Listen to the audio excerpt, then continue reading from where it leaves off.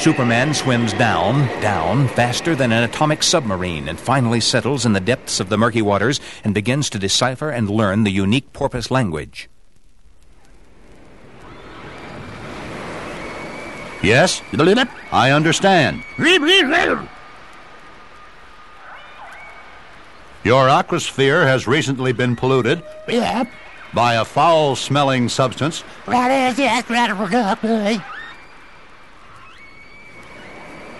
All the fishes in the Crystal Point area have been overcome by what?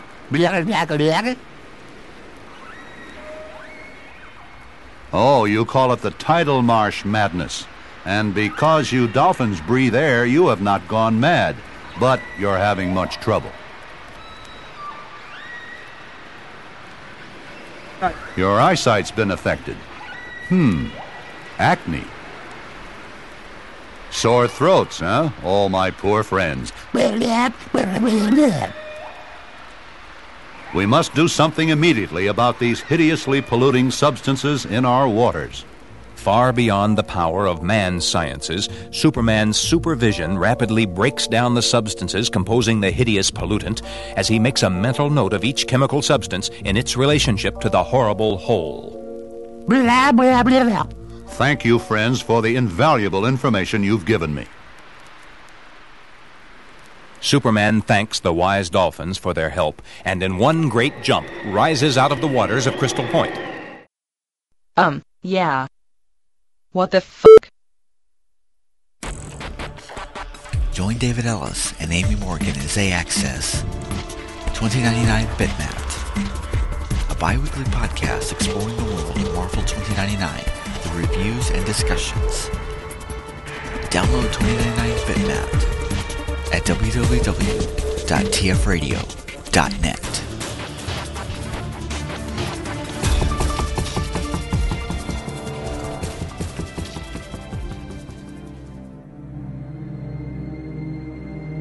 Okay, let's get this show on the road, gang.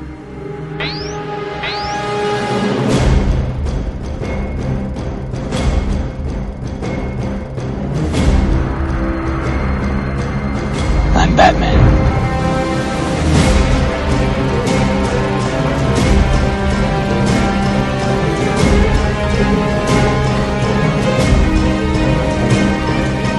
This looks like a job for Superman.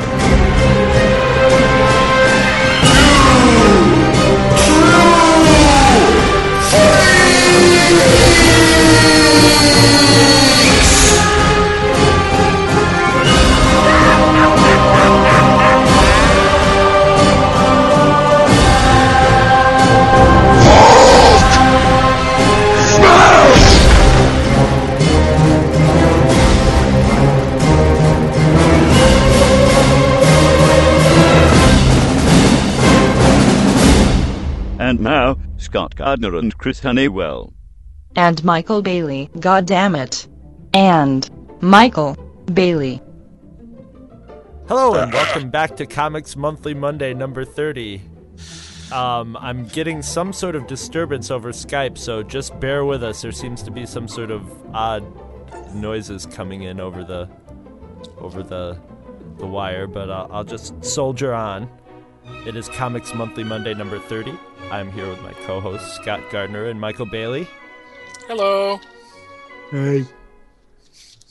And now 33% more Michael Bailey. And counting. How's it going, fellas? We've been shipping Michael Bailey cheeseburgers on dry ice just so there's more of him. God, I don't talk about that because we heard that eventually that you'll split. Wouldn't that be handy? Twice as many podcasts. Think about that. I have been going to Zaxby's way too often lately. Scientists, get on that, man. We need a way to split. To have, I wouldn't mind splitting myself like an amoeba. It would be great that morning when you woke up and had the little line right down the center of you like a Chiron. Yeah. Dude, you know I love you like a brother. We've been best friends for over 30 years, but one of you is fucking plenty, okay? Just I didn't know who that. I didn't know who I that could was send one of them directed right towards down to until you Florida. said- He send one of them right down to Florida. He'll camp out in your backyard and go to Disney every day with you. We go to work, Scott. You go to work? Can't catch a ride with you? Yeah, but it'll be like that one copy from Multiplicity that wasn't quite all there. Oh yeah. That's definitely. the copy we have now. Well, imagine as it splits more and more. We're terrible human beings. We are. I We try. are. You know what I haven't seen since I've been in the state of Florida? I haven't seen a Zaxby's. Because my wife and I used to love to go to that one. In, Oh man, the Milton, wings 'cause and that- things platter. I always got the salad, the blue. What was it called? A blue salad. It was like it's like a salad with like buffalo blue. That's what it was called. You have like the buffalo All right, wing guys. chicken pieces in it, but then it had like blue cheese crumbles on it. Oh my God, was that awesome? Yeah, easy, Try that big next guy. time. Listen, Yeah. we're gonna have to have a special segment of the show called, Fast Food and Comics Monthly Monday, because that's what happened last month. As we got into some, we have even, as you will hear at some point, have gotten responses from our listeners. Yes, we did. About it was freaking of hysterical. all the comic talk we did. What's the response we get? Somebody has to tell us, school us on fast food. Oh God, I can't Yeah. wait to hear. Yeah, oh yeah. Hey, Two True Freaks. It is the intrepid co-host of the Vault of Startling Monster Horror Tales of Terror himself, Chris Tyler, a.k.a. the Hair Metal Hero. And I just listened to the latest Comics Monthly Monday. A day late, I know. It's the Tuesday afterwards. That's okay. I listened And the to it discussion late, too. came up about fast food. Now, I need to weigh in on this, seeing as I'm a connoisseur. I'm a big fat bastard. And Well, I bet he's got a. when I think six-pack about of fast Big food, Macs if I'm in thinking about burgers it. themselves, This call. the only winner there is Burger King.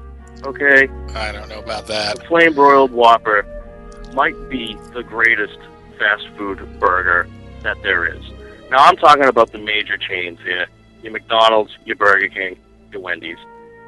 Burger King, he's the king for a fucking reason. How can you say that royalty on Burger a King is a bun, better burger okay? than Wendy's? Now, if you want to talk Pie? breakfast, get all the fucking pancakes, all that bullshit. You need to go to McDee's. I think it's. Breakfast. I think he's. Well, I You tried get to go to sausage, McDonald's egg, and breakfast. cheese McGriddle. That is the greatest fucking breakfast I agree, creation though. ever. The flame broiled Handheld burgers. There's a awesomeness. flame broiled flavor. That of shit Burger is King awesome. that Can't be They denied. are lethal. I mean, they're like the think they worst spray it fucking on. thing you can eat, but goddamn, do they taste Yeah, good. those I McGriddles know. are I've awesome. put away several of them, usually at the same time. They are. They're really Now, good. if you want to talk your chicken nuggets, and specifically, McDonald's pretty good. Burger King, I stay away from their chicken most of the time. Wendy's, Wendy's their does nuggets, have the they're best the nuggets. shit. Those are the nuggets that you want. Get that honey mustard, you dip that shit in. It is It's like a delicious. meeting of the minds. This Now, is great. Having said all that, Stomachs. everybody knows that I'm a big fat bastard now, and I've outed myself as a fast food freak. I don't care. I have an office job. Sucks. I need to get the fuck out of the office, and when I do, I go and get fast food. It is my escape. Not the greatest thing for me to do. My doctor even said he wouldn't give me a 5-year life insurance policy, but I'm working on that. I just felt I needed to weigh in on this. Seeing I'm as, with you there, Metal Somebody's Hero. going to put I'm the final stamp kind of a down. fat bastard Agree with myself. me, disagree with me, I don't know. Get on the forums, people. Talk to me. We can talk about this shit. Tell me about fast food I haven't had. I need to know these things. All right. That's all You I'm need going a to say. Whataburger. Peace! Whataburger out of Texas. My God, that's I've a religious heard. experience. I've heard about those. That was awesome. Yeah. 2.5 minutes on fast food. Yeah. I love the show. That's what. Yeah, exactly. Well, it's just funny. It's just like both. Yeah. It seems You're to not be a the fat conversation- bastard, Mike. You're just a bastard. No, he's right about Wendy's chicken nuggets, though. They are the most chicken-tasting nuggets outside of Chick-fil-A, which is always going to be the best with chicken. I'm I've sorry. never eaten at Chick-fil-A. Really? Yeah. We don't have them up here. You probably have them at a mall. Do you guys have Five Guys?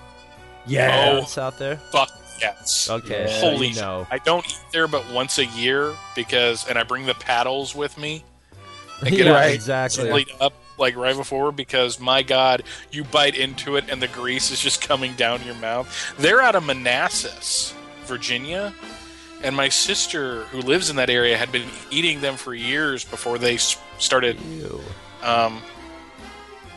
going to other places. So we had one at the old job, the old store I worked at had one right next door, and that was dangerous, is what that was. Yeah.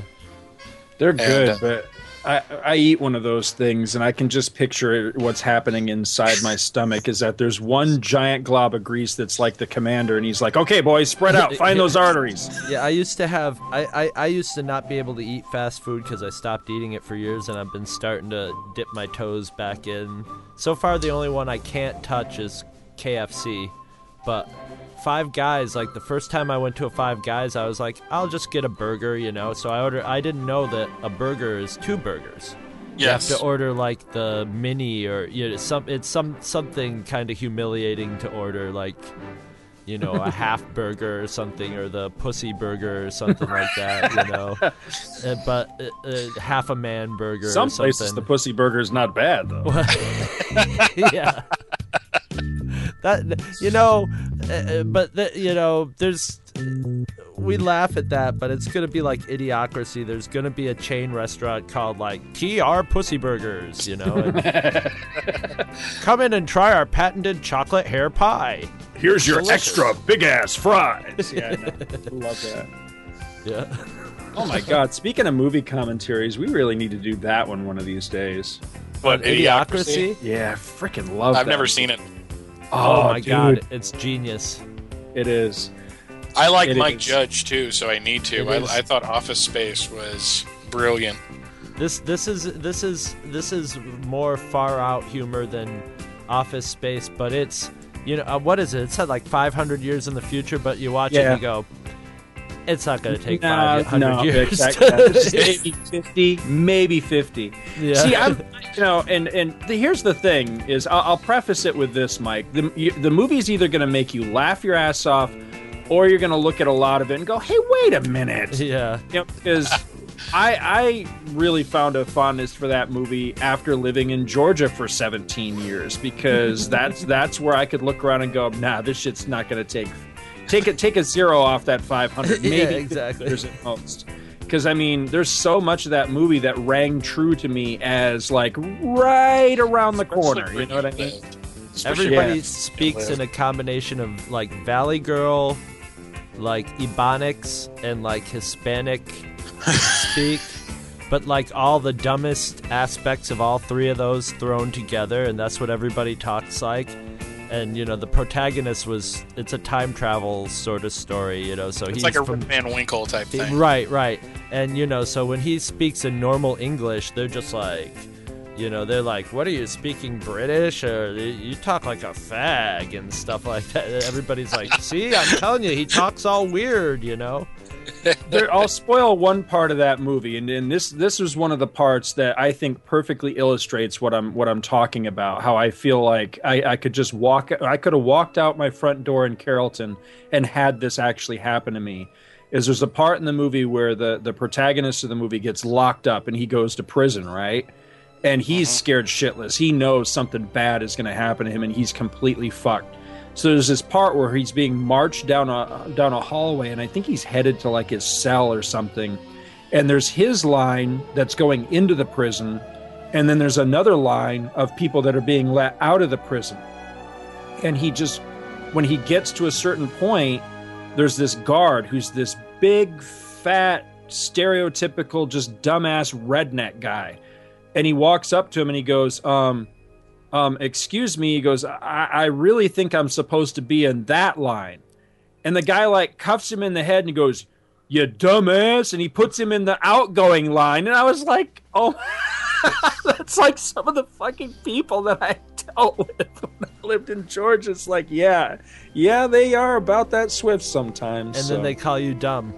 Yeah, exactly. Yeah, the ones that almost cream you, T-bone you at an intersection, and then have the nerve to flip you off and call you a dumbass exactly. when they just ran through a fucking red light, shit like that. So stupid asshole. But like I say, I get down on that sort of thing with the Southerners sometimes. Man. which I know is one of Mike's pet peeves. What do you call it, Mike? The how we did things back in Boston or whatever that I've heard you say this before. It's the Louis Grizzard thing. He's like, come down, Louis Grizzard, the sage of the South. He was a sports writer, but he was also a columnist for the Atlanta Journal-Constitution. Really funny guy, and his whole thing about the South was, it's like, come on down, breathe our air, marry on women, just don't tell us how you did it in Cleveland. Right. And you really can't do that because they, living in the South is different from living in the North, and it's not different from living in the North because you run into dumbasses everywhere. So right. Yes. Nobody has the copyright, yeah. There's just a greater preponderance per square inch, I think, in the South. It's the real problem, though. It's a different type of dumbass, though. I think the dumbass in the South might just advertise a little more, might just have better PR, Which, in a way, is better. It's the same with racism in the South. At least when you see racism in the South, a lot of the times, if somebody's like a racist, they're a racist. They're kind of proud of it. Freaking honest. Right. Up here in the North, there's everybody going, there's no racism up north, and we don't have racism here. As soon as there's a group of three people, 2 whites and 1 black, and the black walks away, suddenly the racism comes out. So yeah, don't tell me. Yeah, you lived up here. You know what it's like. Yes. Yeah. The biggest... I live in a super liberal city, and there's racism all over the place, so, The difference between living in the North and the South, the biggest difference that I found is that, I grew up in Pennsylvania, Allentown area. I was like an hour and a half away from Gettysburg, right? My dad was a big Civil War buff, so we went there a lot. And the Civil War, as taught in the North, is taught a lot like World War II is. We won, they lost, yay us. Right. And it was all about slavery. You move to the South, there are people still fucking fighting it. Right. And it's all about states' rights. Right. We're just stealth right now. We're just in stealth mode. We're doing a rope-a-dope. And I don't mind living in the South. My wife was born and raised down here. I love her to death. So I am not as prone to make fun of the people I live around as much, one, out of a sense of self-preservation. Yeah. Right. and two, just because, like I said, there's dumbasses everywhere. It's just, the dumbasses down here happen to have a very thick Southern accent. I mean, I'm sure if you go into New York, there's somebody with a thick New York accent. Well, yeah. Or dumbasses out in Minnesota, or like people like watching Fargo's on the TV all of a sudden. Don't you know, hoofty hoofty, play me that polka, big boy. So yeah, I believe stupidity is universal. Is I guess the theme of what I am trying to say. Yes. Well, I will reference all our listeners to the Frank Zappa song "Dumb All Over," and that pretty much says it all. But comics. I was just so gonna funny. say. In the half hour before we started the show, we talked a ton of comics. And now we're talking about food and like racism. We should have recorded that. I did, but it was also interspersed with other things that can never hear. All our secret plans that can never reach the prying ears of the masses. Shh. Exactly. Now, who wants to run first? What's new for you in the world of comics? I'll go. I requested off last Saturday and got to attend Free Comic Book Day, which is it's its 10th anniversary, if I'm correct. Oh, wow. And for those of you who are not aware, Free Comic Book Day is a kind of a misnomer because comic shops actually have to pay for the books. And then they give it to us for free. I don't quite know how that works out, but whatever. But usually it's the first weekend of May, and then usually it's when Marvel is releasing a movie. Seems to work out that way more often than not, really. I remember the first Spider-Man film came out the same weekend as Free Comic Book Day and all that. So, I did not go to Dave's Comics, which is my current comic shop. Scott knows who I'm talking about. My friend Garrett Eisen and I got together at his comic shop because we both went to Titans, and then the Titans on the south side closed, so I stayed on the south side, and since he lives in freaking Kennesaw and would drive down to College Park to get his comics, he decided, no, this time I'm going a little closer to home.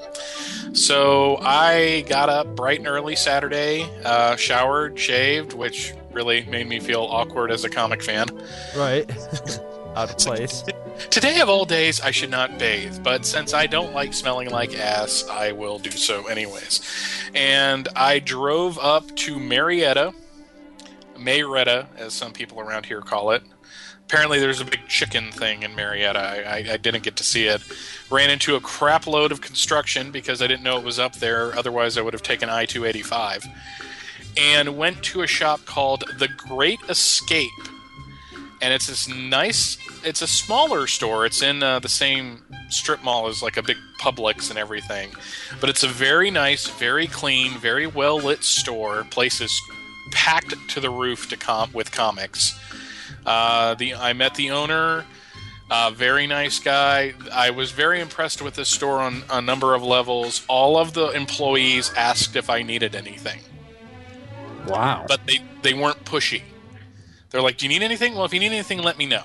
And that's really all I need. Since I work retail, I'm very sensitive to customer service. Scott and I have talked about this 1,000 times. And even though it's a comic shop and even though it's a fun place and all that, I expect the same level of professionalism from people at a comic shop, especially towards new customers, as I do if I go to like Target or Walmart or, any other store. So very nice people. Another thing I was impressed with is, I think it was the owner's wife. I could be wrong about this though. Yeah. Was she hot? She was attractive. She was out front with a clipboard in hand, and every person that was leaving, she stopped them. She asked them if they had been to the store before, and she signed them up for the email and the Facebook page. Oh, wow. And I'm like, that's brilliant. I mean, it's really great to see a shop that wants your business, that wants to come back. Well, it's a good idea to put your hot wife in a skimpy bikini out there taking their names, too. That's not what he said. Well, that's what I heard. Rachel, my wife Rachel, when we would the first couple of years we did Dragon Con, we worked at the Titans booth, and she would always wear something very low cut and revealing, and sold a crap load of comics. Yeah, exactly. So, she's like, I'm doing this on purpose, and I love her. But very nice. They were having a sale where in the front outside of the store, they had 50% off graphic novels, and I didn't really see anything I liked because I think all the good stuff got picked over before I got there. But all of the back issues, if you spent $20 or more in back issues, everything was 50% off. So I picked up the 4 variant covers to War of the Superman, since my new obsession now is Superman variant covers. But for $20 in really good condition, I got Superman number 199, the very first race between the Man of Steel and the Scarlet Speedster. Yeah. It's so funny you mentioned that. My new local comic shop just put that one up as like on their case, and they're like, have that comic fan in your life, get them this comic. And so I was just looking at that like 2 days ago. They wanted 65 buckaroonies for it. If it's in good condition, that's a good price for it. It was in pretty decent shape, yeah. They had theirs at 40, but I got it for 50% off, so I ended up getting it for 20. And that's one of those books that I've wanted to. I'm collecting old Superman books to begin with, and that's a nice one to have in the collection. Well, those comics like that are in the antique land now. Yeah. So they're What do you think that one would be worth signed by Murphy Anderson? If you got a certificate of authenticity, probably quite a bit. I don't know that I'd ever get rid of it, but yeah, I have had that since I was a kid, and at one of the Ithacons, it says here, the note I've got here says 15. I don't know how long ago that was. I'm sure 20 years or better. I got it signed by Murphy Anderson, who was the nicest guy I mean, just is he still alive? Do you know if he's still around? He was back in 2008 because I met him at Metropolis, and he was a very nice guy. Yeah, very isn't he tired? Yeah. But, yeah. I was gonna say he's got to be old. A couple other things I liked about the shop. All of the new issues were in order, and they even left like 1 or 2 months worth of stuff on the shelf. So if you missed an issue, you had an opportunity to pick it up. And I like that. They remodeled their store. I forget how long ago the owner told me, but they basically took a quarter of the store and turned it into one of the most impressive and neatly organized graphic novel and trade paperback selection I have ever seen in a comic shop. They're all there. They're in alphabetical order. They're in good condition, and it's just really nice to see. And the guy was telling me that they saw the writing on the wall as far as trade paperbacks, so they invested in the shelves and everything and started picking them up, and apparently they do pretty good business with it. So if you're in Marietta, Georgia, I would heartily recommend The Great Escape, and it was really nice getting up there and hanging out with Garrett, who I don't get to see all that much anymore. And we went over to the Publix and got a sandwich, which I don't know if you know this, but Publix has really great sandwiches. Like awesome deli-type sandwiches. Don't spend the extra $2 on the boar's head meat. It doesn't really fucking matter, trust me. The standard deli meat is just fine. There was one more thing I wanted to talk about, and it's the free comic book day books I got, which I haven't read any of them yet, but I picked up you were allowed to get 5, which I thought was fair. I got the Young Justice Batman Brave and the Bold Super Sampler, which I'm looking forward to going through because that's the DC Kids book. From last year, an Iron Man Nova comic, which has some really neat looking artwork. Not sure if I like it or not, but it's very stylized. Did you say from last year? Yeah. Yeah, I think I got that. I'm not sure I ever read it, but I know the one you're talking about. The Captain America Thor, the Mighty Fighting Avengers free comic book day, and I looked through this, and I really don't like the art at all. It doesn't. Who is it? Who is that? Let me get to the splash page. I apologize. Vinny Coletta! Nice. Chris Samney. Never heard of him. Cap just looks really off. Thor looks decent, but Thor also looks like an emaciated 15-year-old boy. So that's not what I think of when I think of Thor. Because I have to review it, which I still haven't done, so I'm sure Brad's going to be getting on me soon, the Amazing Spider-Man free comic book day issue. I'm kind of put off by this story almost immediately, though, because Spider-Man's opening line is, "Howdy, cheapskates!"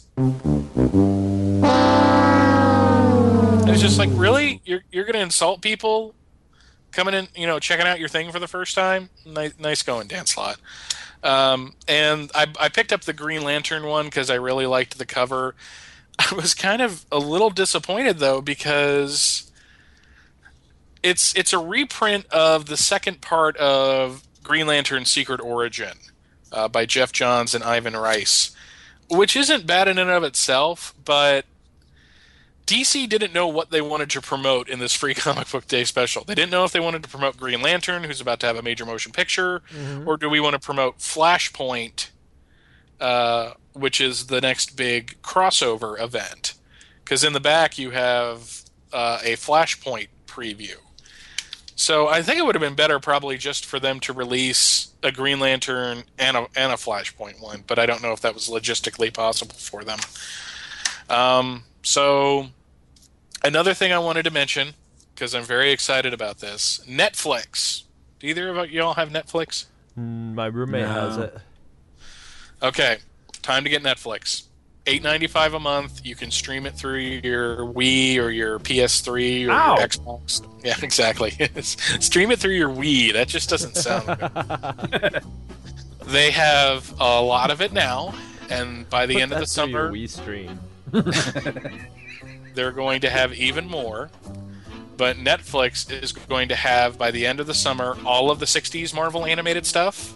Spider-Man, Amazing Friends, the Spider-Man regular series that was syndicated around the time, all the Marvel series from the 90s, all the current Marvel series, basically anything to do with Marvel and animated, it's going to be on Netflix. Wow. For streaming. And I am like really freaking excited to sit down and watch all those 60s cartoons again. Because, a lot of people make fun of them these days. Not me. I think they're awesome. They're goofy as hell, but they're so much fun to watch. Yeah. Especially that Thor versus Hercules episode, which animates the issue where Thor and Hercules are fighting over Jane Foster in the middle of New York City. I fucking love that. I just posted a link to that on YouTube on my Facebook today. Because I love that. Because every time I watch that, I think the same exact thing. It's like, where in the hell are the cops? Because they're just running for their lives, knocking buildings down and all this crazy, crazy, crazy shit. And you never see a single police officer through. Well, maybe at the end when the thing is over, you got the like one Barney Fife that steps in and goes, "All right, boys, break it up," Move along. Nothing to see here. More damage than 9/11, but right. Boys, go about your business. Well, Netflix does have the first 4 seasons of The Incredible Hulk. I'm hoping that eventually they'll start getting like the pilots from the 70s, like the Doctor Strange live action Bill Bixby. Okay, yeah. Yes. But I'm eventually hoping they get like Captain America and Captain America 2, Death Too Soon, and the Doctor Strange pilot, and what else? The live action Spider-Man series and stuff like that. I'd really like to see that stuff. I have no idea why. I'd like to see all of the Incredible Hulk because I know that there's many episodes that I either didn't see or I don't remember. Because I watched the first season on DVD because for the longest time I believe that's all there was. But I wanted to keep going with it because I know that I definitely didn't see like the end of the series. I've never seen the final movie, the Death of the Hulk movie that was really stuff like that. So yeah, I would like to watch all that stuff. But a lot of the other stuff I remember. Like I remember the live action Spider-Man, and it pretty much sucked. And it could have been so much better, but unfortunately, it had the standard action TV series late 70s. Plots and bad guys. So, yeah, Spider-Man. I mean, could have put if the technology were there, it could have been such a kick-ass TV show. Weekly TV show. My biggest problem with the Spider-Man live-action TV show of the '70s was that the only good bit of casting in the entire thing was Nicholas Hammond as Peter Parker. The rest of them sucked. Aunt May was terrible. The dude that kept changing. Yeah, the guy that played Jonah Jameson. He was all right, but he didn't look like Jonah Jameson, And then, to my recollection, I don't think he ever fought like a supervillain. It was always like hypnotists and mob bosses and shit. And then, the again, this is game that was fighting a clone of himself. Right? Yeah, I do remember that one. And again, this could be my faulty memory, but I don't think Spider-Man spoke. So it always reminded me a lot. Oh, did he speak? Yeah, You're thinking of Spidey's stupid stories on I was Company. thinking. Yeah, I was, and that's what it reminded me of. Is I would have swore that he didn't speak. Well, at least he did. Did he ever like wisecrack and like cut up while he was fighting bad guys and stuff? Yeah. See, that was missing. That's a needed element for a Spider-Man. Also, what was missing is Uncle Ben dying because he just and just become Spider-Man. Though I read recently. And it was Lou Ferrigno that nixed this, apparently. But CBS, since CBS aired both series, The Incredible Hulk and The Amazing Spider-Man, or just Spider-Man, I think it was eventually, and since Universal had the rights to both, there was like, it was put out there, well, let's team them both up in a movie, like a TV movie. And I think that would have been fucking awesome. Just to see 2 live-action Marvel characters on screen at the same time. It could have given the Spider-Man show on one of those Hulk movies. Yes, he was first in the reunion movie. Yeah, Thor was in it. Which granted that the Thor and the Donald Blake relationship, everything, it does not even remotely resemble comic book Thor. Despite all that, I kind of liked it. It was enjoyable. I would have liked to have seen it spin off in a series, because basically it would have been them traveling town to town, righting wrongs and shit. Right. Which I think would have been a lot of fun. The guy who played Thor in that movie is actually on a Disney Channel sitcom right now called Good Luck Charlie. He plays the dad. And I think it's really funny that the first guy to play the live-action Thor now works for Disney. Yeah, that is funny. So, the Daredevil one was decent. You had Rex Smith, Street Hawk, as Daredevil. I liked that one. It was okay. It just didn't have enough Hulk in it. It's like there was no Hulk out at the end of that film. I'm just like, what the hell? But it had the woman who played like the Karen Page type character, even though I don't think she was named Karen Page. Her name was Nancy Everhard, and she kept popping up in comic book stuff all the time. She was in that Dolph Lundgren Punisher film, and she was on a first season episode of Lois and Clark too. So the final one, not that bad. It has kind of a silly premise to it, but there's a lot of heart to it. There's no other superhero. It's just the Hulk. And I'll admit, when I was 14 years old, I cried at the end when he died. My sister giving me shit the entire time. My mom yelling at her to shut up. It was...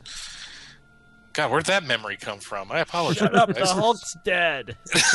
Shut up, he's been watching this show since he was a kid. So. Speaking of crying and going way back in our conversation here, I just wanted to point out that I shed tears of joy and happiness recently when I heard that Mike Judge is returning to Beavis and Butthead, and there'll be new episodes coming out. Yes. Man, I have waited so long for them to come back. So I'm excited about that. I hope that he can once again capture lightning in a bottle, because I don't give a shit what anybody says. That was a brilliant show, and I loved it. And I always regretted that it just kind of faded away, with a whimper there at the end, because I thought it was a great show. Well, what was funny, it was at the beginning of our stupid culture. Right. But it was actually very intelligent, because it was a commentary on stupid culture, and then it got copied, but people didn't copy it as a parody or as something intelligent. They just copied the stupid out of it. Right. So everybody's like, yeah, Beavis and Butthead, it was that stupid show on MTV, but it wasn't. It was brilliant, It was, but yeah, I can't wait. Me too. What else you got, Mike? That was pretty much it. That's all for me this month. I'm gone. Bye. See y'all later. I saw Thor. before you guys. Before you guys. You're Thor. How do you think I feel? No, don't be Thor, but yeah. I want to wait till maybe you guys have seen the show, and then we'll do a full review of it. But all I'll say is it was really good. Now I can't think of the director's name off the top of my head. Fred Peterson. Jack Slater. Anyway, was that Shakespearean guy. He's Branagh. Kenneth Branagh, and he does a great job. Oh man, I love him. It sticks. The story is completely centered around characters and story. So any big set piece battles and stuff like that all have something integral and important to do with the story. So, and all the characters are good. They sort of followed the Iron Man pattern of having good characters and a good story, and keep it moving. And by the end you want more, and you like Thor. Thor is very likable in it, and there's a lot of humor in it. And cool. Yeah, we can get into it more in depth after you guys get up off your asses and see it. I've really, really, really been trying to avoid spoilers with this, and I really don't want you to give away anything story related or anything, but I do have two questions related to it. Is for one, how are the Warriors 3 in it? Because I'm really anxious to see, especially Volstagg, because I always had a soft spot for Volstagg. They're great.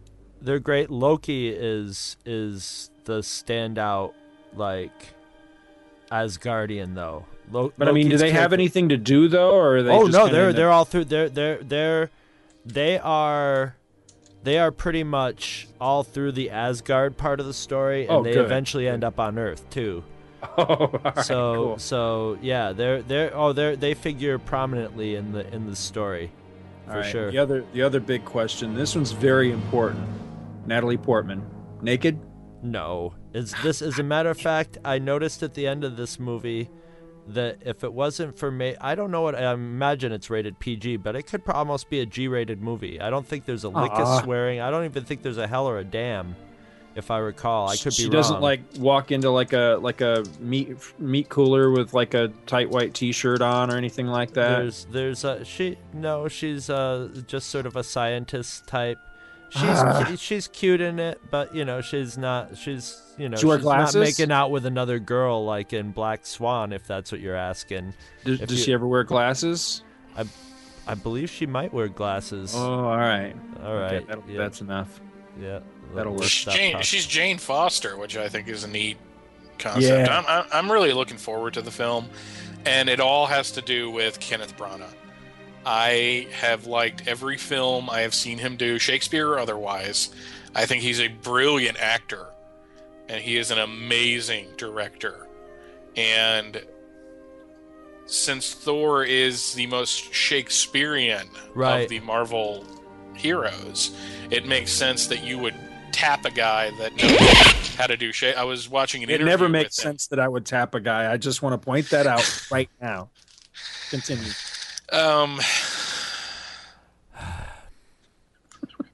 You said just take you loved the wind me. Right out of everybody's sails, man. But you said you loved me.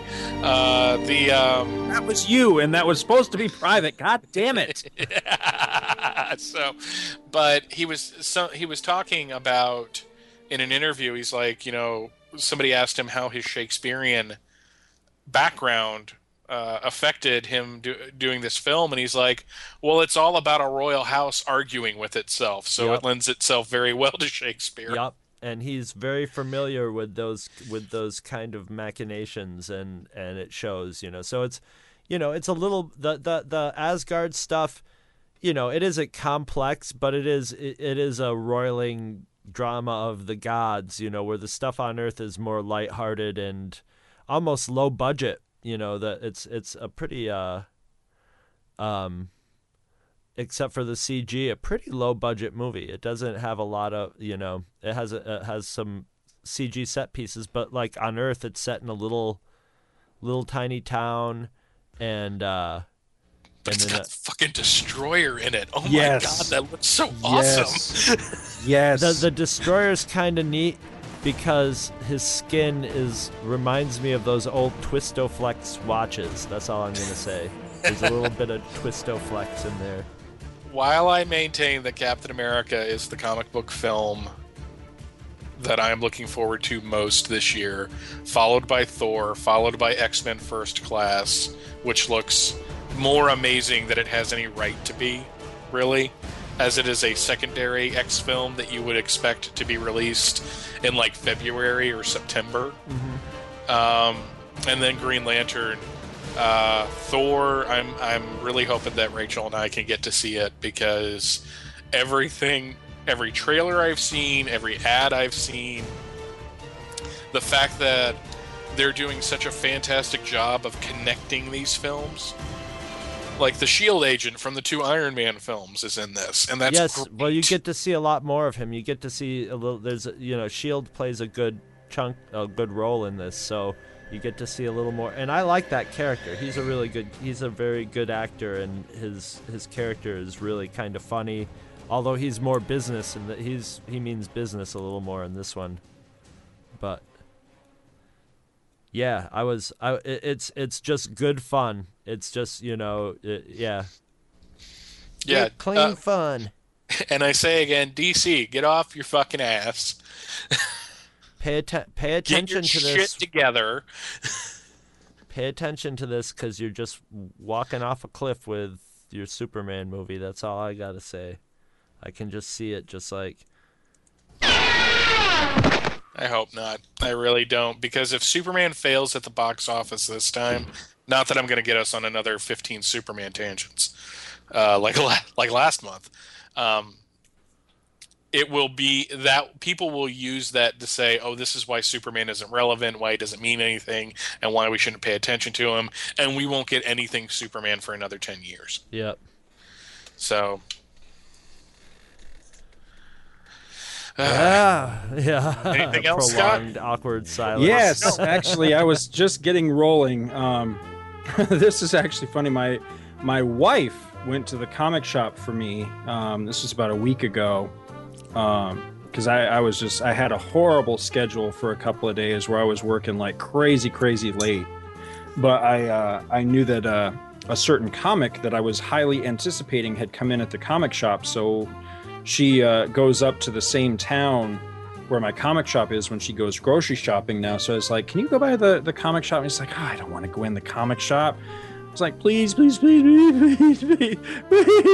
So she did. And then she told me that I thought this was funny because, I honestly, I never thought she'd be caught dead in a comic shop without me, But she said that, she went in, it was all right. The proprietor, was very nice to her and all that. She said, but everybody that was in there did the typical, it's a girl, when she went into the comic shop. So I thought that was pretty funny. But she got me two. And your wife's got that kind of naughty librarian thing going on too. So. I was gonna tell her you said that. But one of the two comics that I got. She doesn't like me now, Scott. Why are you trying to Scott's just thinking up his naughty librarian scenario now. He's just brewing up something already. Oh, I'm so far ahead of you on the naughty librarian thing. Shh. I got from Boom Studios, Boom Entertainment, Planet of the Apes, #1, and god damn was this good. I liked it. The story's by Daryl Gregory, and the art is by Carlos Magno. Now, I've not heard of either of these guys. It's a little early at this stage to tell exactly where the story's going to go.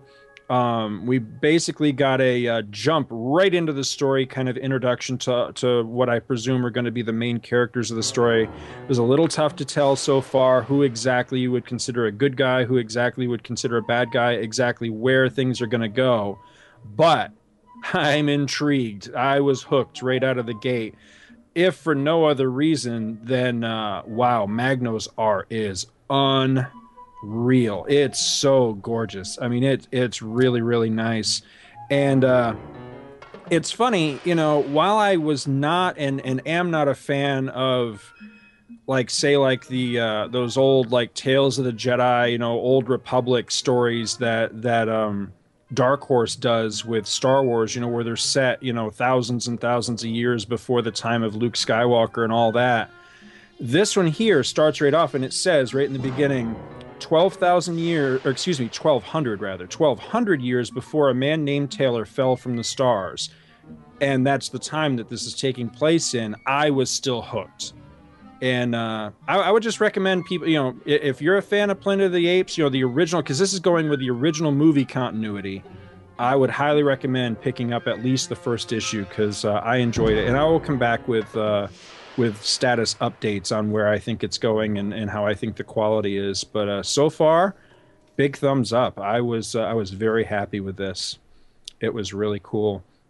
And for a change, I actually have a couple of eBay purchases that I wanted to gloat about just a little bit, which was a couple of days ago. And, I think Mike was the one that brought this up in one of our past episodes about, how you buy something on eBay and you get it on the cheap and you're like, I'm just happy to have this. I don't care what the condition is, Right. But then it arrives and you're like, wow, this is sweet, Yeah, no doubt. That's exactly what happened to me the other day. There were a couple issues of Tomb of Dracula. Oh, nice. I found them on eBay. I forget what the price was, but I ended up winning both of them for just slightly more than $1, free shipping. Oh, so, I mean, awesome. altogether, this is an investment of maybe like $2.30 or something crazy like that. Issues 41 and 51. 51 actually has both of them. Now that I look at it, say they have Blade the Vampire Slayer inside of them, which adds a little value to them. But just absolutely gorgeous. Gene Colan and Tom Palmer are in them. I can't wait to read this. I think I did a count, and I want to say it was something like 19 issues to have the complete 70-issue run of the series. I can't wait to sit down and read it all.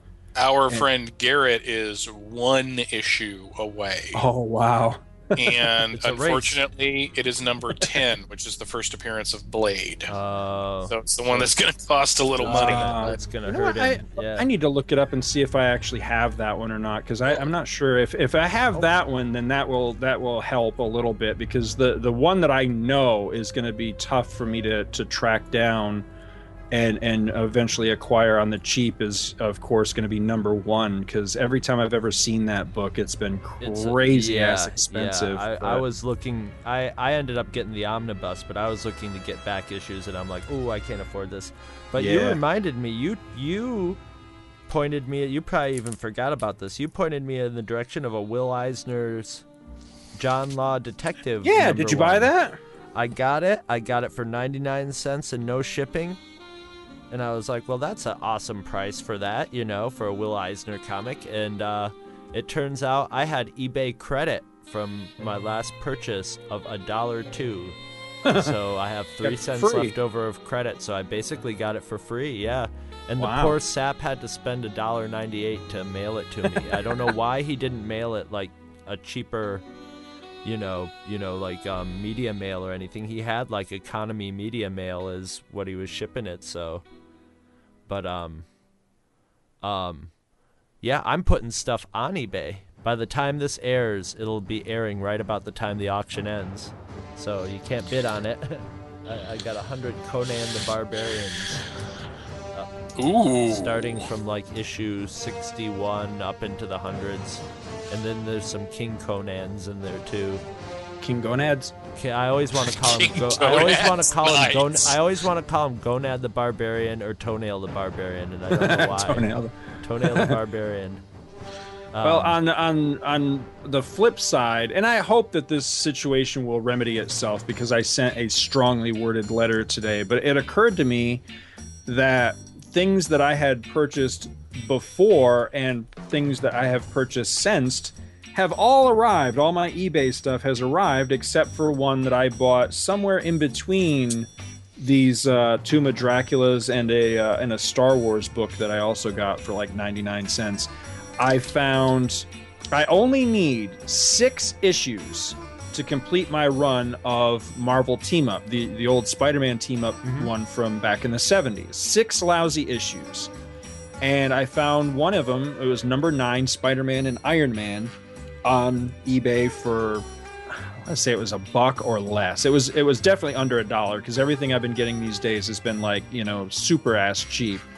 So it was like $1 with free shipping or something like that. But it occurred to me today that, hey, I never got that. So I sent a letter basically saying, fuck's my shit. So hopefully we'll be getting it soon.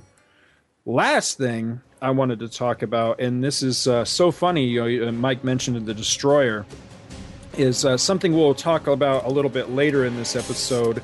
Inspired me to want to go back and read some more stories with this particular character. So I got to thinking, Mike was also talking about, the 60s Marvel animated show. Probably my single favorite episode. Well, no, it would be my second favorite. My favorite one of that is still the one where Captain America fights the Sleepers. It's goofy as hell, but I love that one. But my second favorite one is where Hercules comes to Earth and he and Thor tussle and just tear shit up. Now, I always thought that was an adaptation of the very first appearance of Hercules in the comics. And it turned out I was wrong. So anyway, I knew I didn't have the actual issue of Hercules' first appearance, which was in Journey into Mystery Annual number 1, but I did some digging around to see if I might have a reprint of it.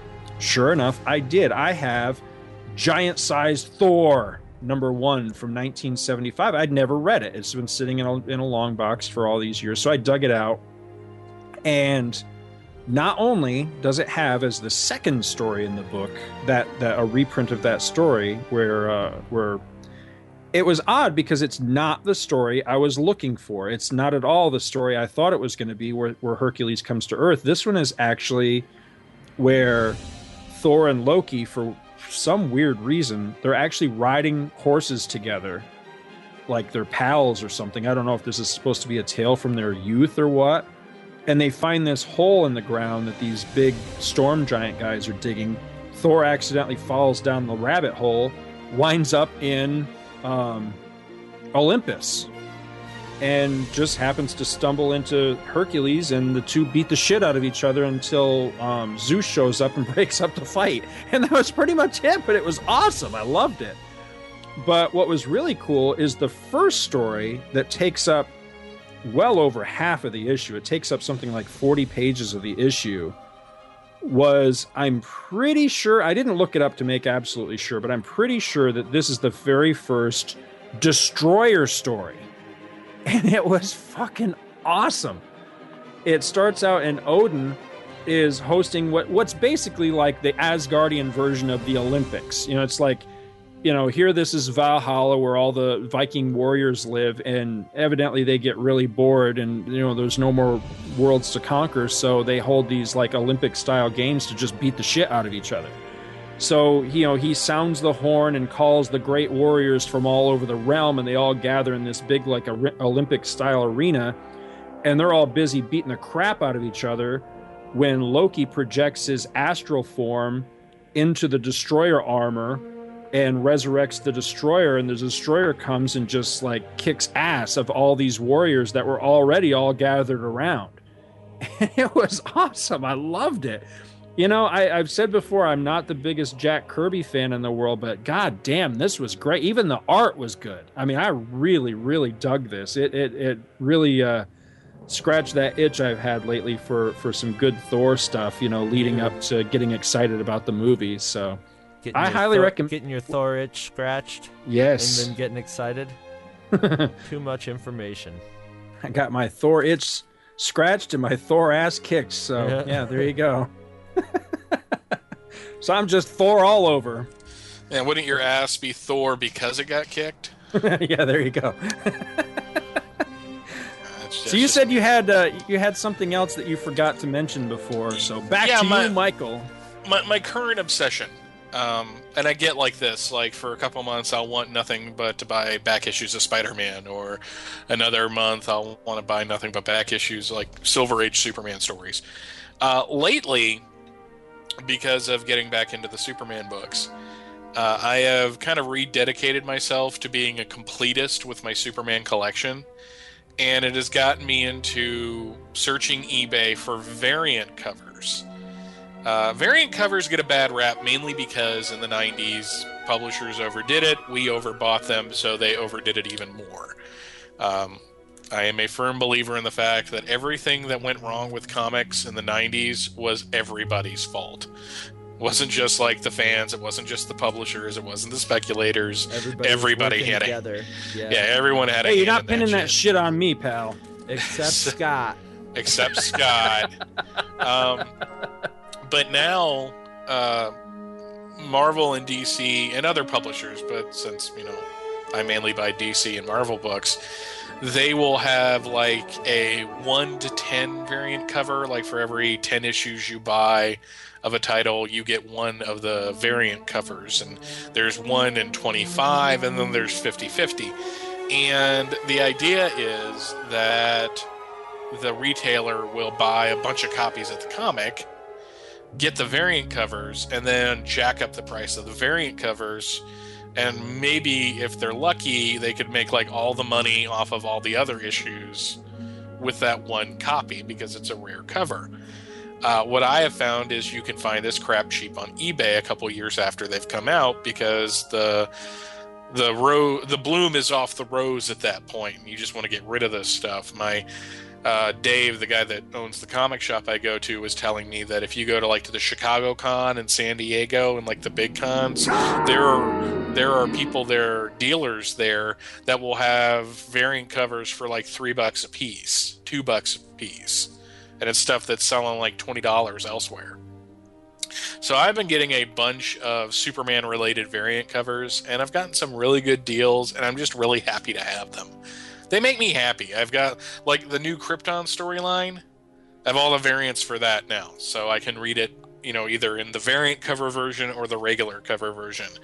And this really tripped in my head that as much as I am a reader of comics, as much as I really like reading the stories and getting into the characters and the storylines, I'm also a collector. Mm-hmm. and variant covers scratch that itch Push very that nicely. Button, yeah. Because it's not just knowing everything, it's having it all as well. And I'm just trying to put together the most... I want to create a Superman collection that's a pedigree, basically. This is the Bailey collection. So it's a silly thing to want to do, but I'm a silly man. Yeah, but you say that now, but you're a young man, but like you're middle aged, so when you die an old man and they auction off everything, you might be seeing somewhere like the Bailey collection has come onto the market, especially 40 years, 50 years down the line, hopefully, something like that. That stuff will be even more valuable, unless it's only good for like starting fires because we live in Mad Max land or something like that. I like that idea a whole lot better than the one that literally will rouse me out of a sound sleep covered in sweat, which is my wife calling up, the rag man and saying, come get this fucking shit. He finally kicked the bucket, That one terrifies me. And that's when Chris and I will show up in a truck as the ragmen. Your kids will beat her to it. Your kid by that point, your kids. But by the time you're on your deathbed, you're gonna have Scotty and Logan hovering over you, going just like, "Where's the comic collection going, Pop?" I love you, Pop. I love you so much. Did I tell you that? Yes. It's only a cold. If you don't shut up, I'm just gonna. Yeah, exactly. And if you don't shut up, I'll leave you all the Spidey scooping stories. How'd you like that? God, you guys are way too hard on that series. Yeah, we are. What do you got, Mr. Honeywell? Well, my last thing is it's comic book related. It should be a comic book, but and I'll probably do a more in-depth review of this movie, but I saw the movie Super. And it came out in 2010. I don't know what the deal is with it. I don't know if it's coming out on DVD or if it's... I torrented it. But I heard it was in the theaters for like 10 minutes. And I don't care who knows. I don't care. I love it. I did it, and I smiled while I did it. And this is a great movie. Very intense. It reminds me of a more realistic and well thought out and deeper characterized version of Kick-Ass. It's like Kick-Ass mixed with Taxi Driver, little Shakes the Clown thrown in there just for good measure, and even a scene that would make like David Lynch like sit up and take notice. It's a very strange movie. It changes gears many times. But I love it because it's about it starts out with the premise of the conversation Scott and I used to have all the time of like, why hasn't anybody ever made up a costume and been a costume vigilante? And that's what happens in this. This is the way you do it. This is the way you take the comic book ideas and put a dark theme to them, or a realistic theme. Create a character out of whole cloth that can have echoes of Batman, Batman's mentioned in it. They talk about him in the comic shop because he's doing research to become a hero, so he's looking for comics of superheroes who don't have powers. And I can't recommend it enough. I don't want to say too much about it because I don't want to ruin the experience of watching it, but it's with the warning that it's intense. It's funny, but it can be pretty awkward and violent at the same time. But that's about all. all I got. You know. Do either of you guys remember a movie that starred the blonde-headed guy from the Trinity movies? It was called Super Fuzz. Yes. Yes. With Ernest Borgnine. He's a super trooper. Really super trooper. Was Ernest Borgnine was in that movie? I think he was. Every time he saw red, he lost his powers. Yeah. Oh, I gotta find that sometime. I gotta find that, and I gotta crap movie, sir. Oh, I remember loving it when I was a kid, though. I'm sure it is, though, because I liked the Trinity movies too, and I watched those a couple years ago, and I was like, these, except for one or two scenes, these movies kind of suck. But I'd like to see that again, and I'd still want to track down a copy of Hero at Large with John Ritter. I like that. Oh, Captain Avenger. Yeah, that's a great movie. And I was at Metropolis back in 2008. You can go to my Facebook page and see this picture. There was a guy dressed as Captain Avenger. Yeah. Walked up to him, and I said, I'm probably one of 5 people that know who you're dressed as. It's funny that you mentioned that movie because, like, if you take that movie and compare it to Greatest American Hero, it's very similar. Right. But the Hero at Large was more realistic and, like, you know, better made than the TV show. And that's sort of what, like, Kick-Ass and Super are like. You know, Kick-Ass is like the kind of glitzy version of it, where Super is the more... See, I'd kind of argue that, because some of the episodes of The Greatest American Hero were brilliant. And, but it was a different feel than, you know, like, you know, I mean, there was that scene Jonathan Ritter gets shot in the leg and goes limping back to his apartment at one, you know, in fear and pain, you know, it's just a little more realistic than you know, Greatest American Hero had that 70s, you know, hey, I'm gonna save this car from falling off the green screen now. Well, that's the funny thing about it, is that when William Katt started that show, he looked at Stephen J. Cannell, who created it, and said, you know, I'll do this, but I don't want to be in the sewer fighting the monster.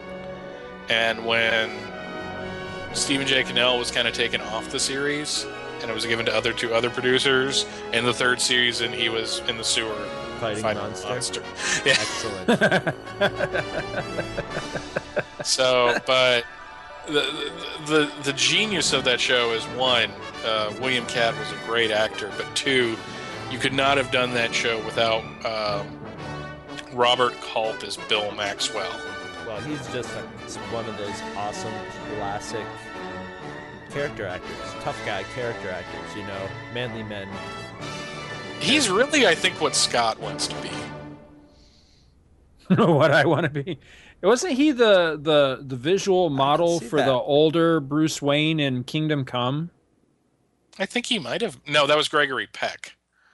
Are you sure? Because I look at Bruce Wayne, you know, the one that was in like the exoskeleton or something like that. No, I'm pretty sure that was supposed to be Gregory Peck. I'm not sure. Oh, okay. I thought it looked like Robert Culp. That's funny. But yeah, I need to go back and give that show a look again, because I really have only like vague childhood memories of that show. The catchy theme song, that's for sure. Yeah. Oh, no damn doubt. No, the first season is a little clunky. They really hit their stride in the 2nd season. Some of the episodes are very like the characters can be a little two-dimensional.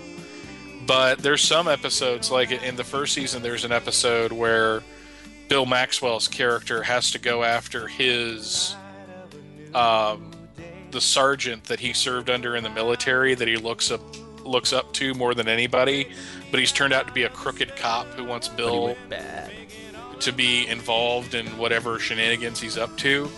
At the same time, Ralph is having second thoughts about being a hero, and he starts talking to his childhood hero, which is one of the guys that played the Lone Ranger, who's making an appearance at a local mall. So from a writing standpoint, there's this whole, you know, how we look up to people and how they can turn out to be, you know, have feet of clay and all that.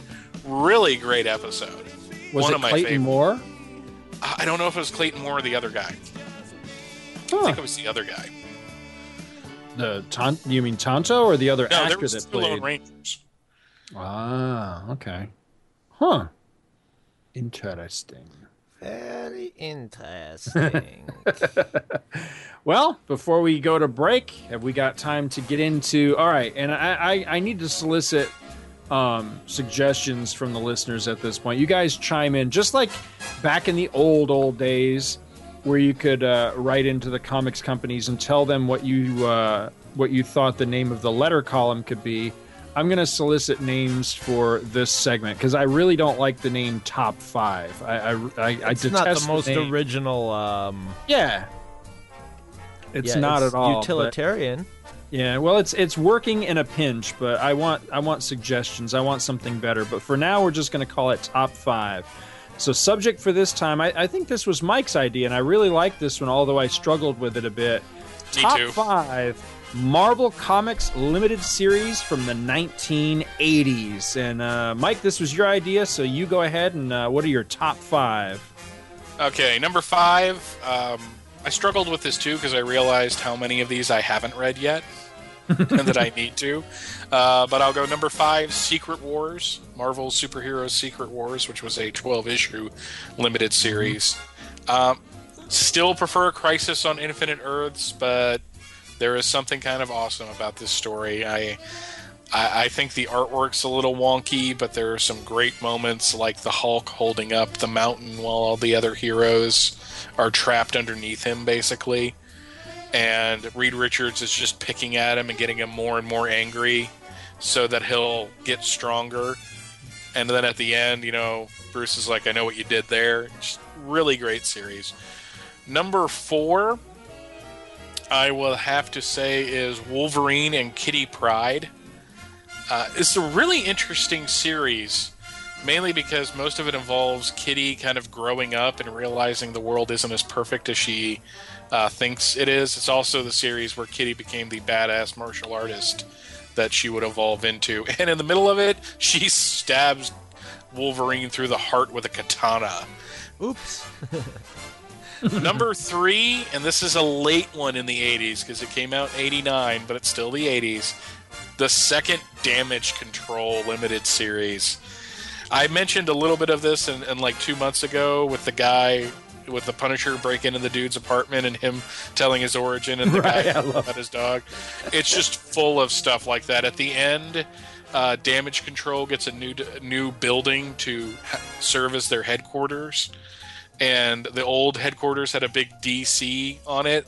So one of the guys says we sold it to a comic company uptown because they've had a big film out this summer. And since it was 89, that was when Batman came out. And any series where a guy goes up to Thor after he was holding up a bridge so that they could repair it and gives him Ben Gay because he knows he's sore is awesome in my book. You mean Thor? Thor. Yeah, Thor. Number 2, the first Wolverine limited series. This is a straight-up Japanese-inspired martial arts film done as a Wolverine comic. My favorite moment, and the one that always makes me laugh out of this series, is Wolverine tracks down Mariko, who has not been returning his phone calls, basically, and he finds out she's gotten married. And he finds her, and he finds out that the guy that married her has been beating her. And the dude shows up. It's like, why are you not in your place? Do I have to beat you more? And I'm like, this is going to be awesome. This is not going to end well for this guy, yeah. But Mariko, he lifts the dude up with one hand and pops out the claws with the other. And he's about to freaking gut this dude. But Mariko calls him off. But I'm like, of all the dumb things to do, this guy's a killer. If the comic would have come out 5 to 10 years later, that guy would have been beheaded in a second. Yeah. But my number 1 all-time favorite Marvel limited series from the 80s, the 5-issue Punisher limited series. Oh, wow. First 4 issues by Stephen Grant and Mike Zeck. Last issue by Joe Duffy, and I forget who did the art. But the first issue of this is what needs to be the first. It was Mike Zeck, wasn't it? Yeah, Mike Zeck did the art in the first 4 issues.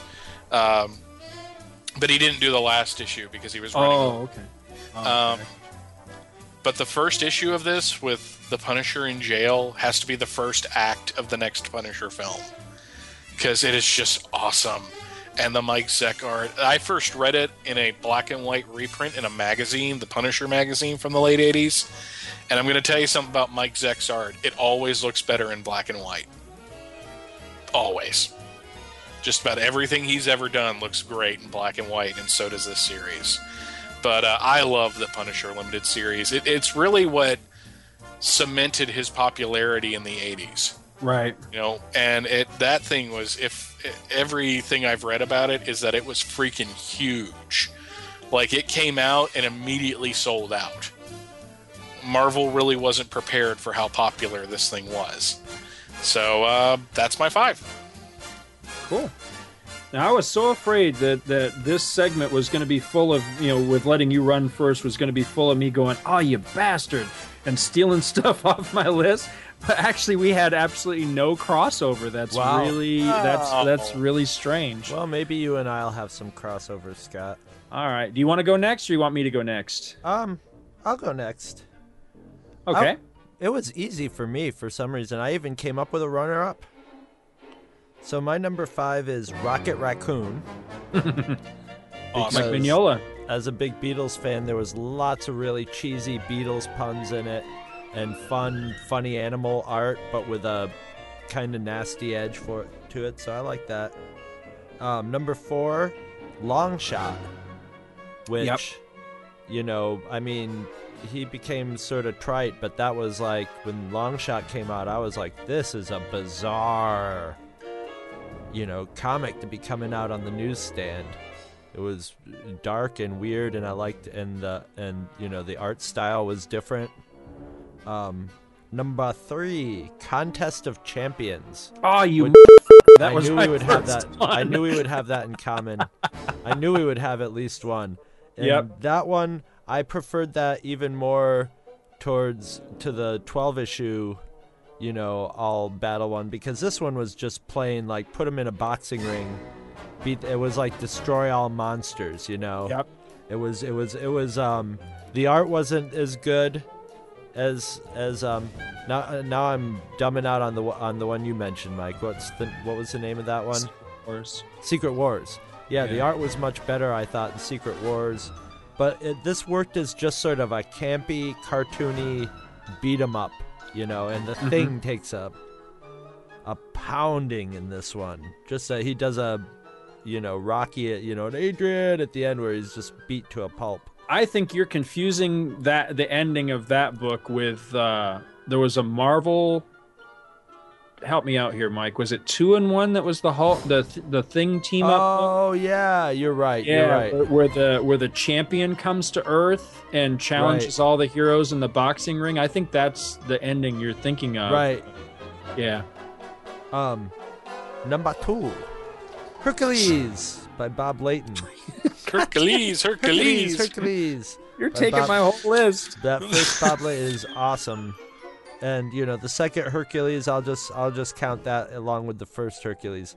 And number 1 is where I cross streams with Michael, and that's Wolverine, which blew my mind when that first came out. I was just starting. I had that guy Mark McDonald was just starting to show me that bring me his copies of the Frank Miller Daredevils, which had all the ninjas and stuff in it. And then this came out, which was all out Ninjathon, and I just loved it. And and I even had a runner-up, which was the Vision and Scarlet Witch. Which one? Series. Yeah, the first one. Okay. And I just remember, because I was like, I always buy number 1s, and then I was like, I'm going to buy all these. I actually enjoyed it. It was kind of a soap opera, actually, but I remember thinking this is pretty good. But that's my top 5. So I now we all know what 2 of Scott's are. Are you kidding? You got 4 out of 5 of mine. Oh, really? Wow. Yeah. Well, really? I'm gonna preface mine by saying that 3 of these I have not read in probably 20 years or better. So just keep that in mind. But well, same here. Yeah, with most of these. Going from number 5 to number 1, my number 5 was Vision and the Scarlet Witch. Now, the only issue I can remember that, and I would imagine probably the only issue most people can remember, is the final issue with the big reveal about Magneto. But that was a big bomb drop at that time, and it's always stood out in my memory. I love the art, I love the story. It's just a classic. So yeah, definitely Vision and Scarlet Witch. Wow. Number 4 is one that I actually read for the first time not too long ago. I read it for an episode of the Avengers Assemble podcast by Will Sanchez, and I really hope he picks that show back up. But it was the 4-issue West Coast Avengers miniseries that eventually, jump-started the ongoing series. But that was really good. I enjoyed it because it was exactly... When I think back fondly on the 80s, it was exactly the kind of comics I look back at, where it was just a bunch of superheroes, kicking ass and having a lot of fun. And it was just a fun read. It wasn't too heavy. It wasn't too light. It was somewhere right in the middle. It had some goofy concepts. It had a lot of moments where if you thought too hard about it, the logic of the story might break down. But it was just fun. And I really got a kick out of that. Number 3, I suspect if I dug this book out, it hasn't held up well. But at the time it came out, I completely agree with Chris. It felt like it was a game changer. Whether it really was, looking back on it now, I don't know. But at the time, I was in love with this book, which was Long Shot. It was just a big friggin' deal when it came out. There hadn't ever been anything like it. The art was gorgeous. The story was freaking bizarre, but it was bizarre in that likable way, not bizarre in that Grant Morrison, I don't know what the fuck they're getting at kind of way, And I really enjoyed it, and it's a shame that character has been, the potential of that character, in my opinion, has been squandered all these years. It's really a shame because I thought Long Shot was cool as hell. Number 2, the first Hercules miniseries by Bob Layton. I just reread this, and man, is it good. It holds up. It is so freaking good. And I read the first issue of the second series, and right out of the gate, it's just not quite as good. I don't think the second series is held up as well. I'll have a better judgment. The second series ends strong. Yeah, I'm anxious to finish it, but I just didn't get time before this episode to read both of the minis. But I definitely reread the first one, and I was like, man, this is still a damn good comic book. It was just fun. Beautiful art, too. Oh, yeah. Bob Layton, I've always been a fan of his, but yeah, he really pulled out the stops on that. And I like it because it's fun, it's light, it's kind of silly. But at the same rate, Hercules maintains, his heroic demeanor, and it had me itching to go read some more Hercules, which is why I went and dug out that Thor story. And then number 1, and again, this is a story I haven't read in probably 20 years, so I'm not sure how it holds up, but it had to be my number 1 for sentimental reasons, if nothing else, which was Marvel Superheroes Contest of Champions. I mean, it was the very first Marvel miniseries, limited series. It was only 3 issues. And if I remember right, I need to go back and read this, but there's a legend that's built up around this thing that I don't know if it's really true or not, where they actually screwed up the scorekeeping in it. And it's supposed to come out where it's like a dead heat or something like that. But if you actually keep the score yourself, you find out that they got something wrong in the story or something like I don't know. I need to go back and look at it again, but I liked it because this book came out like right when you and I were starting to buy comics off the rack at the cigar shop in Carthage, and I remember not really knowing a whole lot about Marvel beyond, the obvious, beyond Spider-Man and Cap and the Hulk. I think those are probably the only guys I really knew. Suddenly, here was a 3-issue miniseries that had everybody in it. I mean, everybody who was anybody, and a lot of people that I was excited to meet for the first time, like Shamrock and people like that I don't think ever fucking appeared again. Right, yeah. At least I don't, I mean, there was the Chinese dude who was like what was he called? Like the Collected Man or something like that. Oh, that's right. He was cool. He was cool as hell. I don't think I ever saw that guy again. So, it was just a lot of fun because it was like, it was, to me, it was the closest thing Marvel ever had to like Crisis on Infinite Earths, because everybody was in it. I mean, every fucking buddy was in that book. And it was just fun. It was, you had these weird, wacky teams that were all broken up, and I can't remember. Sort of like a reality show these days. Yeah, I mean, I can't remember any of the teams specifically now, so don't quote me on this, but it could be something really weird, like you'd have like the Invisible Woman, Power Man, and then some dude from Australia or something that you'd never heard of before or would ever see again. And so you had these really bizarre, unbalanced teams, and then I know for a fact that the first time I ever laid eyes on Sasquatch, the Marvel character Sasquatch, was in that, and it was a panel where he was like swinging like a monkey through trees or something, and I was like, oh, this character's cool as hell. And he was the entire reason why I picked up Alpha Flight when Alpha Flight premiered, because I remembered him from this book. So it was just it was a big deal for me when it came out. It really was my gateway into a lot of the characters of the Marvel universe, because I got a peek at them in this book, and right off the bat, it was almost like a who's who of everybody that was in Marvel. So you could look at it and go, okay, I want to know more about this guy, or this guy's lame, and stuff like that. So yeah, that book had a big, big, big influence on me, and damn, I really got to dig that out and reread it. It's been far too long since I've looked at that book, but that's my top 5. I had a couple of quick honorable mentions. Again, speaking of Will Sanchez's Avengers Assemble podcast, not long ago we covered the very first Hawkeye 4-issue miniseries. That was a lot of fun. Didn't make my list, but it was a lot of fun, and it's definitely worth a look. The art is solid. The story's just weird and wacky as hell.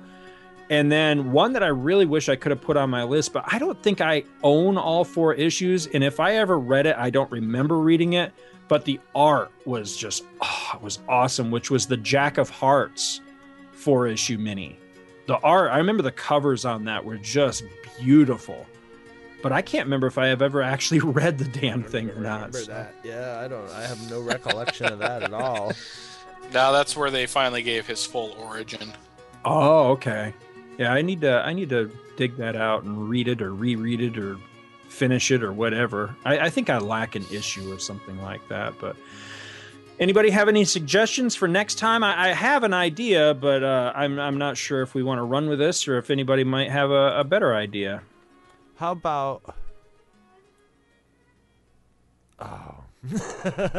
No, I was going to say, like, we could play, like, the dating game and make 5 pairs of superheroes and superheroines. Couples that you would put together to make a superhero child with their combined powers, which would have the best superhero offspring. I like this idea. That'll be it. We'll create 5 superhero offsprings in our test tube, where you have to take, I mean, sorry for the LGBT community, but you're gonna have to take a male superhero and a female superhero, and because we're procreating them, even if it's a test tube. But maybe we can do a gene splicing one where we can splice any 2 superheroes together. But for the purposes of this, we want a bouncing little baby, whatever the hell it's gonna be, and it could be ones that would be really cool. It could be ones that you just are doing out of sheer sense of sadism, or cruel humor or whatever. What do you say, Mike? Sounds good to me. I like this better than my idea was going to be favorite one-shots, but I can see that being a nightmare of research. So I like this idea much better, and I see great humor potential in this idea as well. So yes, yes, I do. All right, so I say we take a little break, and then we'll come back with something else. That's for sure.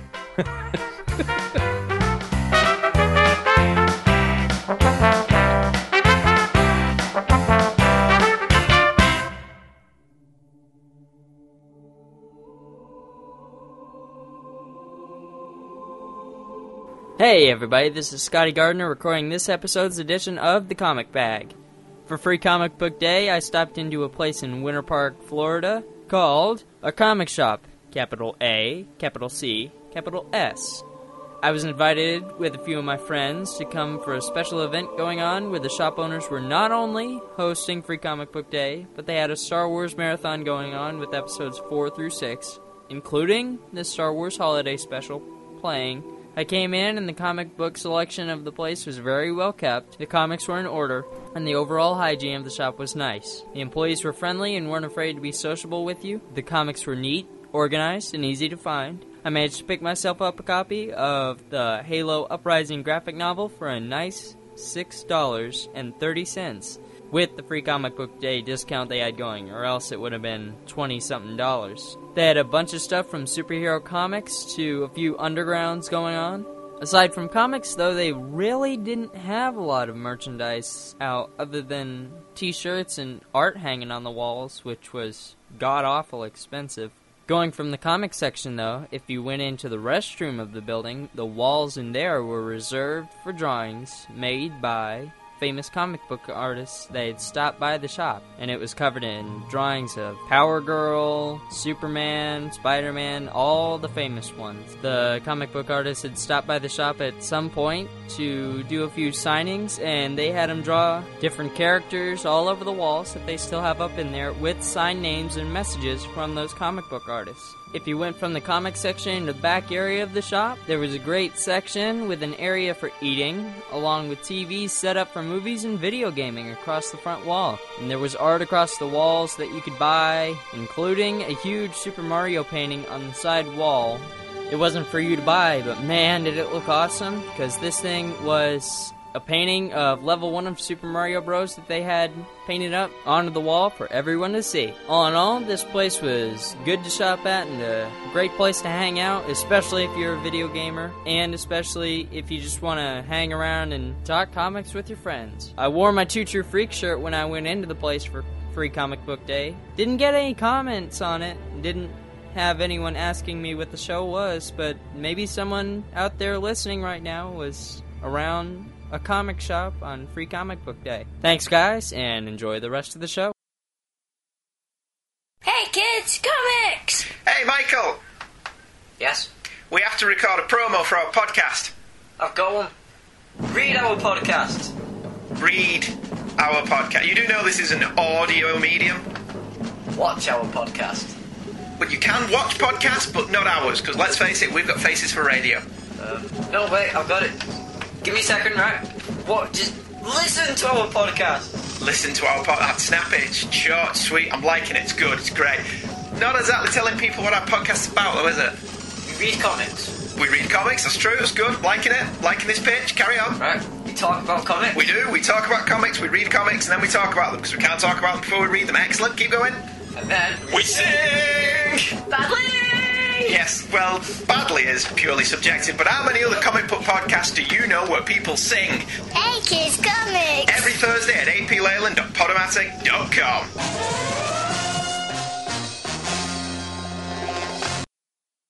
Somewhere in the heart of this city, in a small shop closing for the night, a robbery is in progress. But help is on the way. Mind if I drop in? Captain Avenger!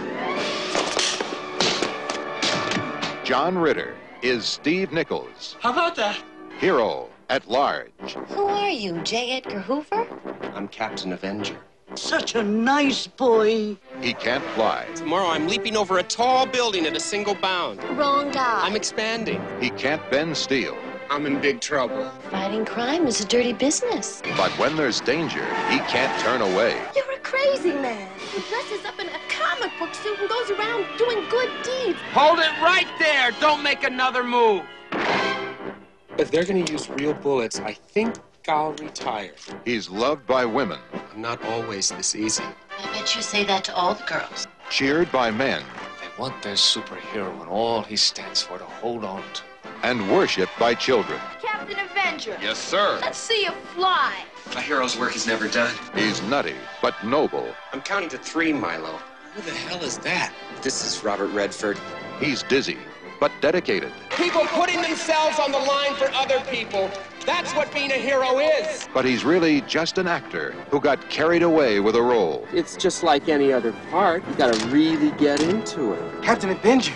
Who sends you out out in these missions anyway? Your agent? I took a third-rate movie, made it the biggest hit of the year with a simple gimmick. Captain Avenger comes to your neighborhood. Authorities are still wondering who the man in the red, blue, and yellow costume with a large A on his chest really is.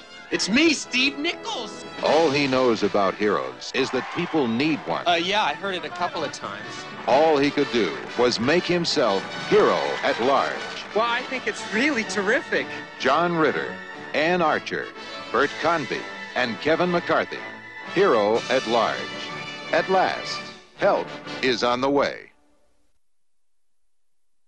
Brondo the Thirst Mutilator. It's like riding a dinosaur attached to a rocket ship. It's made with 100% concentrated ray. You can tell when you open the can because it's extremely loud, and by loud I mean tasty. It tastes like a locomotive full of screaming babies crashing into an aircraft carrier, and the aircraft carrier is on fire. Which sounds really exciting because fire is very exciting, but it's not more exciting than Brondo because Brondo is more exciting than a fist fight with a grizzly bear.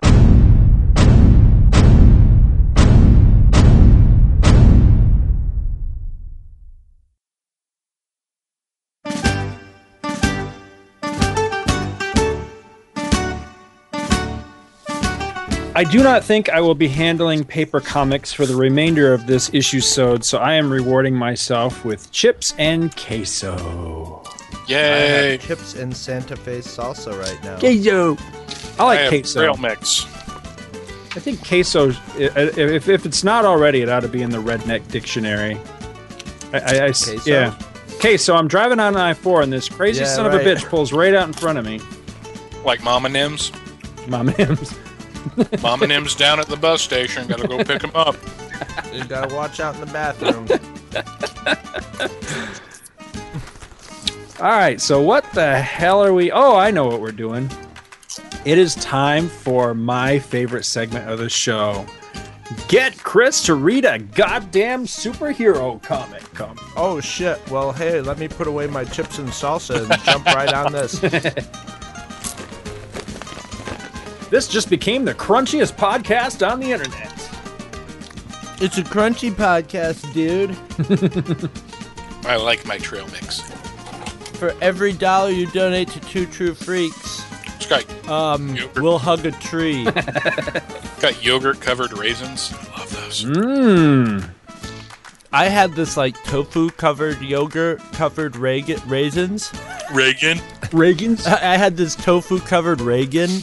They like, dried him out like, tear down beef jerky. He was kind of... But I hear because he's yeah. I bet he would have been the gamiest president to eat. No, I think that would be Jimmy Carter. Jimmy Carter probably had a tinge of peanut to him. He'd probably be pretty tasty of all the presidents. If I was going to eat a president, it'd definitely be Jimmy Carter, yeah. Bill Clinton would taste like Monica Lewinsky. I don't know, though. Bill Clinton's got that layer of fat on him, though. He'd roast up on the spit like, oh boy, he'd just sizzle up in his own juices. And if we ate George Bush, the second George Bush, at the end we'd have to yell out mission accomplished. See, political humor that even Scott finds funny. Well, when you mix cannibalism with anything, Scott's amused, you know? You just have to know what flavors to throw into. Hey, I meant to tell you, Chris, that all those many, many, many years of staring at the Heimlich poster at Eat It and Beat It finally paid off recently, as I literally saved my wife's life recently. Did you have to Heimlich her? I did. I absolutely. What was it? A piece of steak or something? Yes, I did have to Heimlich her. Yes, I. What was? That sounds. I don't know if that. Yeah, that's really a bad phrase. But I'm sorry I phrased it that way, man. It makes a beautiful life-saving experience sound like a horrible sexual perversion. You're good at that. Perversion. It wouldn't have anything to do with Heim anything. Scott's a low-down, dirty Heimlicher. I think that's your superpower, to take sweet and charming things and turn them absolutely disgusting. Turn them into horrible monsters. Yes. But no, she was, I was sitting in here doing something on the computer. I even had my headphones on. I was listening to something. And in the next room, it sounded like a dog trying to hack up a bone or something. I'm like, what the fuck is going on out there? So I walked out, and she's like fucking purple. I'm like, are you choking? And she's like looking at me like, no, I just like turned purple, you know? I'm singing along with my favorite song, dumbass. Right. So, you know, it's called The Choke. Right. So, you know, at first I try the typical, you know, whack him on the back type of thing. And then I realized, shit, you know, she's like in serious fucking distress here. So I was like, you know, I can give you the Heimlich, you know, and she's like nodding, like, you know, do something. So do it now. So I had to do it a couple of times, but yeah, damned if the thing didn't work. I was just afraid because, you know, the last thing I wanted to do, you know, on top of her choking was like bust ribs or something. Busted ribs, alive with busted ribs. True. Is way better than dead, man. You know, a busted rib will get better. Man, I tell you what. That's awful. Yeah. I mean, that's cool that you did that, but that. Yeah. Man, that would have was scared it? A piece the of shit steak? out of me. Was it a piece of meat? It was a bread. She said it was a piece of bread. Yeah, I got bread because bread's soft and it will just form to, you know, it'll like a cork. Yeah, I had my dad had to Heimlich me when I was a kid, and I've been traumatized ever since. But I had to jump on that before you guys got to it. But yeah, I was eating a piece of steak at the table, and it was the same thing. Everybody was just sort of like, "What the hell's he doing, fucking goofball?" And then my dad did the pat on the back. Then he did like literally like the finger poke in the stomach. He like poked me in the stomach with a finger. No, like somebody going like I was the Pillsbury fucking doughboy. Actually, it was instead of going, you went. And finally he just did the actual Heimlich, and he's like, I'm not sure if I have it right, but he did, because it would twing right out. Well, I hated to be the guy, the first couple people that Heimlich was trying that out on. That just I know the prototypes. Whoop. Well, first it was like, okay, well, we're gonna start putting increasingly bigger pieces of broccoli down your throat till you choke, you know. But as long as it took Edison to invent the light bulb, I can just see there being a cemetery full of like, you know, the first like 995 attempts at the Heimlich maneuver, you know. Yeah. No, I'd be scared if that happened to my wife, because no matter what, I'd break her ribs just because of her bone disorder. Right. Yeah. But as Chris said, alive with broken ribs. Yeah, is alive, you know. My uncle that actually owned that restaurant, my grandfather, you know, he's sadly he's deceased now, but my grandpa Gardner, he had a great weakness for both peanut brittle and those damn chocolate. The Christmas tree out. Well, yeah, that too. The chocolate-covered cherries. My dad liked those too. He was eating chocolate-covered cherries once, and a piece of the cherry skin got wedged in there some way wrong.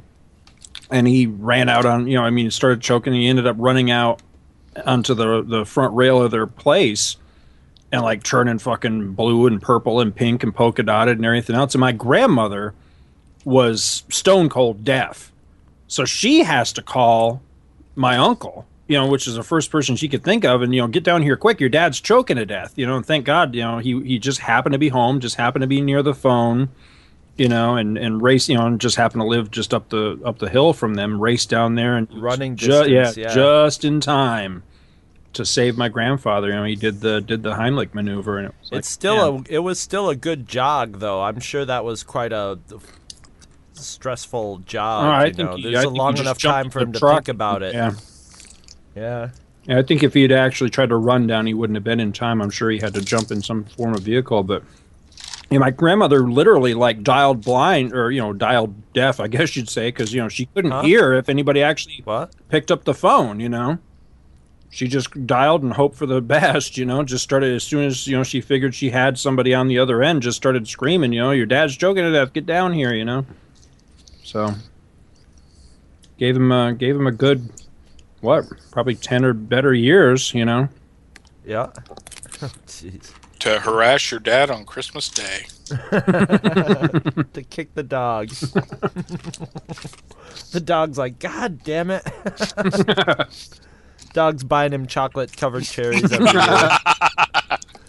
Well, they say the Atchells were doing that after Bush almost choked to death on a pretzel. That people were there are people sending in pretzels. That's just rude fucking cruel. Cruel, yes, it is cruel. Cruel and unusual.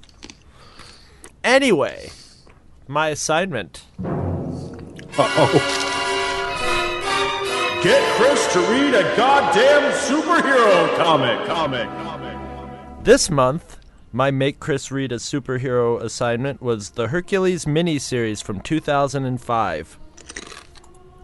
The story starts off with Hercules being a drunk idiot and trashing bars and Avengers funerals. He gets beat up in a men's room by a bull guy who takes him to meet his old enemy, Urinalysis or something. In order to make Hercules less pathetic, he has set up a new bunch of tasks, like the 12 legendary challenges Hercules busted up centuries ago. Hercules agrees, and they make it into a reality show, which is cool because Hercules reminds me of The Situation, or Dog the Bounty Hunter. The tasks are easy. At first, he steals he steals Khazar's kitty, and he sucks up red skull gas like he's sniffing a fart on Jackass. He whoops the Mole Man and his monsters and kicks the Abomination's butt, and then neuters the Watchdog and even sucker punches Captain America and takes his shield. Apparently these tasks are too easy, and Herc's stepmom steps up with some harder challenges. So far the comic has been real funny and Hercules has been fun, but his last task is that he has to go to Hades and get forgiveness from his wife and kids. Why does he need forgiveness? Was he a bad father? It turns out that the answer to that is yes, because one day Hercules got too drunk and murdered his wife and family like that wrestler Chris Benoit who was on steroids. So much for comedy relief. Who was, by the way, about 10 minutes from my house. Nice. It turns out that Hercules' family are really good sports about it all, and they forgive him right away. And that was nice of them because now Hercules wins his reality show. The end. Moral: if you are a drunk, steroided out idiot, you can make money on TV.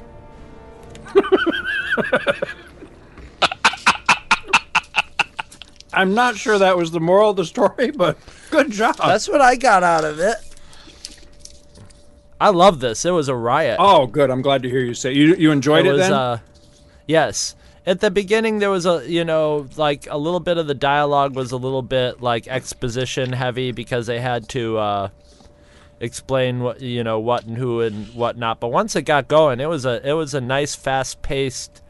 I loved his camera crew that was following him. The dynamic of his camera crew, and the dialogue was very, very sharp and pointed, like Hollywood.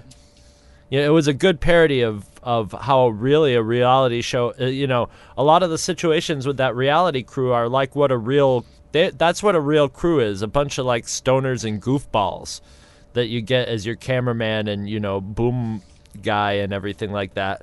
And then it ends up turning out that the cameraman's the guy who like gives Herc the pep talk and stuff, right, and inspires him and stuff. And that's really how it is.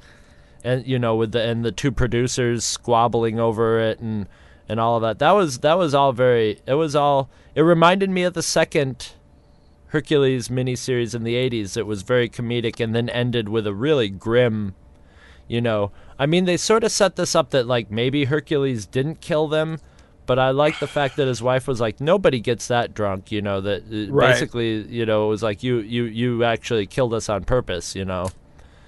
Which was a pretty intense end to a pretty goofy and funny comic. See, that was the thing is I wanted your reaction really to that last issue because really, this Get Chris to read a superhero comic is really supposed to be one issue, so I almost had you do just the one, but I think that you would miss something if you only did the last issue. Because I would have read all 5 of them anyway because they were great. If I would have read that fifth. Well, if I would have read the 5th one, I wouldn't have maybe known how funny it was. Right.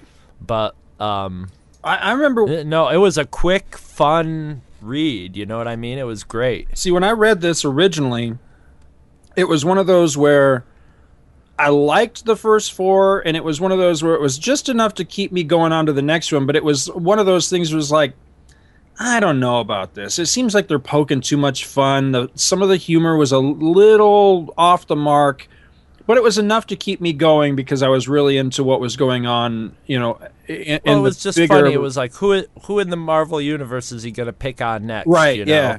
But then it gets to that last issue, and I still feel like that last one is it's huge. It's a real punch in the gut, and it totally changes the whole feel of Palmiotti read The Myth of Hercules and goes, well, shit, nobody ever talks about that he killed his wife and kids. Right, yeah. And said, I better address that in the comic book.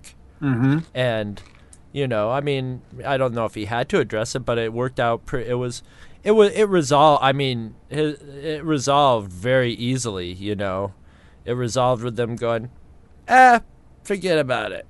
That's all right. And then, he puts flowers on the grave and stuff at the, gets a tender moment at the grave or whatever. But I tell you what, this, it doesn't happen very often with anything on the written page or whatever, or, comics, novels, whatever.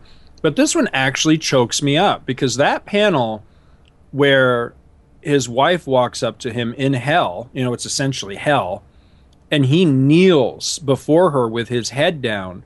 And she lifts his head. When she lifts up his head to look at his face, and he's got tears just streaming down his face, that kills me every time I see it. I mean, it's powerful. It's a really powerful moment of that story where you seldom see Hercules truly humbled, but in that moment, he's brought really low, and it was great. I wonder why his family's in hell. That occurred to me. I don't know why I didn't think of it the first time I read it, but reading this, I was like, okay, I can see maybe the wife. They were pirating movies. It's not really talked about in the myths, but they were bootlegging copies of Dark Knight, and that's what got them there. Oh shit! Sorry, Chris. Fuck. But I mean, the kids are kids. I mean, they're young kids. So yeah, on this reread, because I read it along with you, for this episode, reread it. It occurred to me that, wow, these kids seem like they're young enough that they should still be innocent and not go to hell. Go to hell. Right. And I'm wondering where's the big deal of like, all right, so he had a reality show, but wouldn't it be a big deal if you came back with some actual footage of hell? Right. I mean, I realized, didn't Art Bell have somebody who had audio from hell? Yes. From that hole into the ground, and it was basically some people probably playing a tape of people screaming through a metal pipe or something. Well, I'll tell you what, to describe that to somebody who hasn't heard it probably sounds like the most ridiculous shit ever. And I remember the build-up to that being played on the show, and I was like, oh, God, But then they played it, and it was enough to, like, really send shivers. You know what I mean? It was creepy sounding, but Art Bell just, like, so overdrawn. Oh, he was just like, I'm telling you. Send shivers up your spine and make you think. It'll make you think. Yeah, it'll make you think how somebody made such a good recording of, Going back to your question a moment, though, here's my no prize. I actually I thought about this. I was trying to remember what my no prize was. It's possible that this isn't so much hell is that it's just like the realm of the dead sort of thing, where this is where everybody that's dead. Well, it's Hades, yeah, but there's the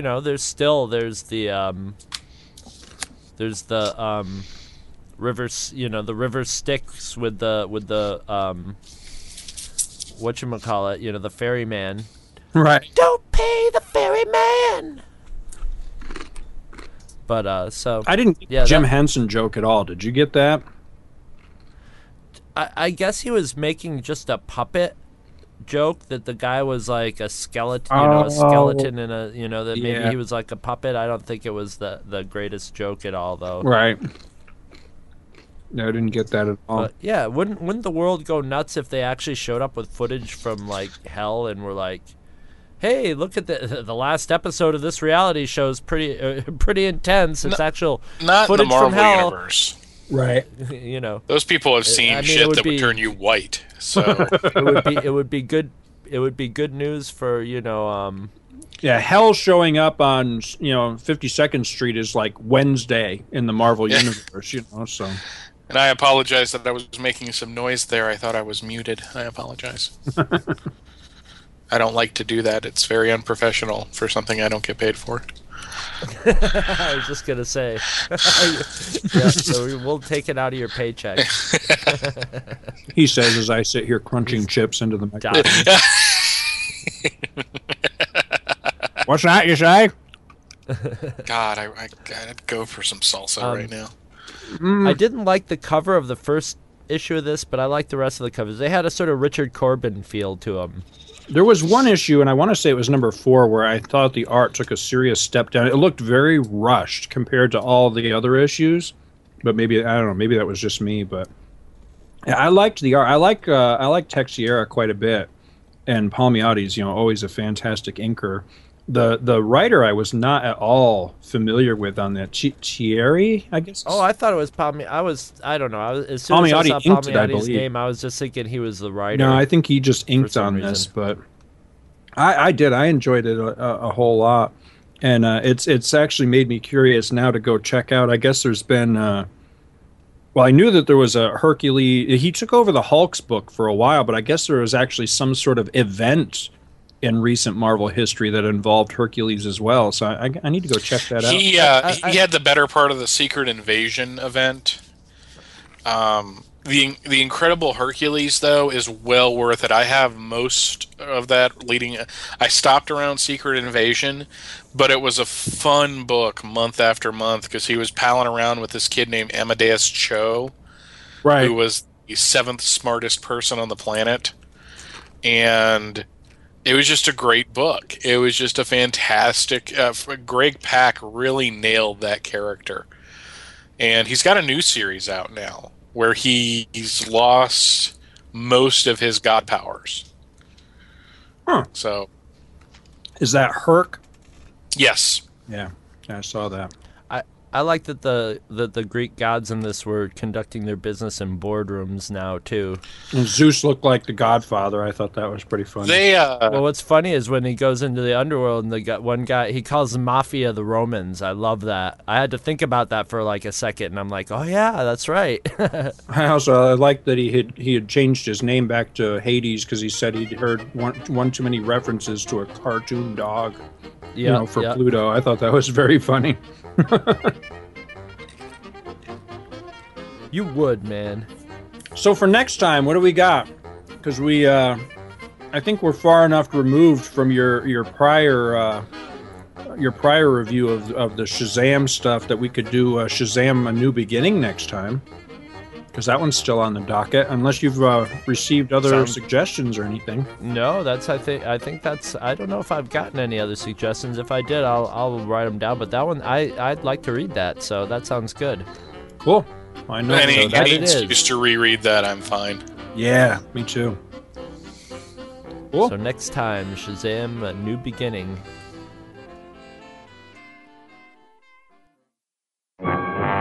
Chosen from among all others by the immortal elders Solomon, Hercules, Atlas, Zeus, Achilles, Mercury, Billy Batson and his mentor travel the highways and byways of the land on a never-ending mission to right wrongs, to develop understanding, and to seek justice for all.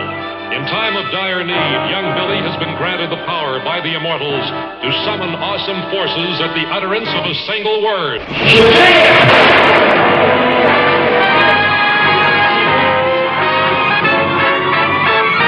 A word which transforms him in a flash into the mightiest of mortal beings, Captain Marvel.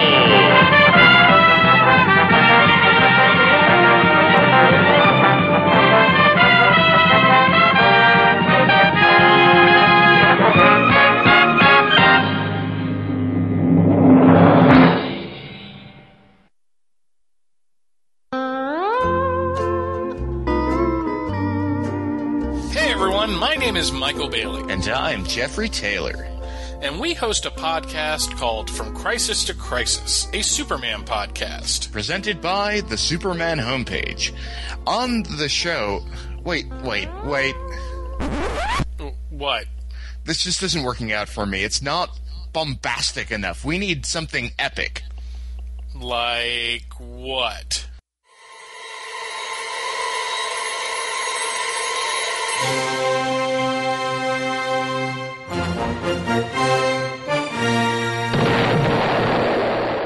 Welcome to From Crisis to Crisis, a Superman podcast, presented by the Superman homepage. I am Jeffrey Taylor.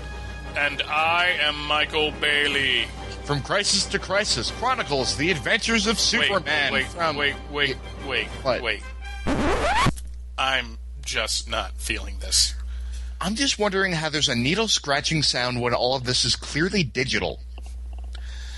Look, all we need to say is that this is a trailer for a show called From Crisis to Crisis, a Superman podcast presented by the Superman homepage. My name is Michael Bailey. I'm Jeffrey Taylor. And every week we give in-depth synopsis and reviews for just about every Superman book published between Man of Steel #1 in 1986 and Adventures of Superman number 649 in 2006. We also talk about the related Superman media, what was happening in the rest of the world when these comics were published, and what else was going on in the DC Universe. The show drops every Thursday-ish at the Superman homepage, which is located at www.supermanhomepage.com. From Crisis to Crisis is also a proud member of the Superman Podcast Network, located at www.supermanpodcastnetwork.com. So join Jeffrey and I each week as we explore Superman during the post-crisis era, which includes Exile, Panic in the Sky, Doomsday, The Marriage, and beyond. And write into the show at FromCrisisToCrisis@gmail.com and hear it read on the air. Eventually, because we get behind on that sort of thing. Superman created by Jerry Siegel and Joe Shuster. Side effects from Crisis to Crisis include loss of money from buying back issues, a desire to read 20-year-old comic books, nausea, drowsiness, pizza, blurred vision, upset stomach, a desire to kick puppies and kittens, and backache from lifting boxes of Superman comics. If the excitement of From Crisis to Crisis lasts more than 4 hours, seek immediate medical attention. Deep in the Geek is a podcast for the geek and everyone. Please join your host, Peregrine and D-Man, each week as they discuss all the things that geek guys love to talk about from the sci-fi, fantasy, and comic genres. For movies, TVs, comics, novels, and games, seek out Definitive Geek. Available on iTunes or at definitivegeek.podomatic.com.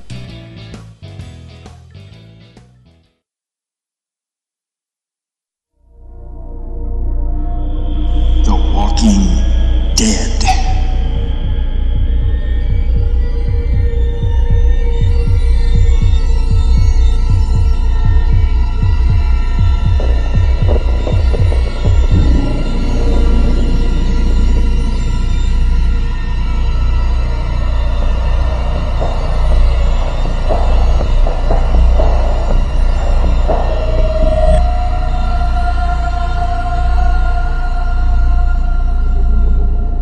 So it's up to me again. I got the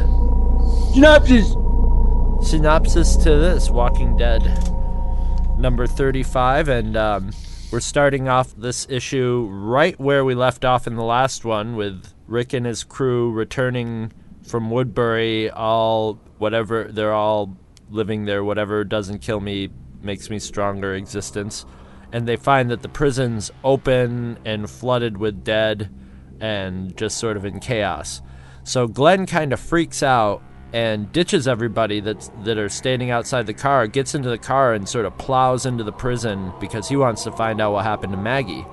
So the rest of them run in after him and are fighting off the dead, and Rick, to his horror, notices one of the dead that are attacking him is Otis, or was Otis.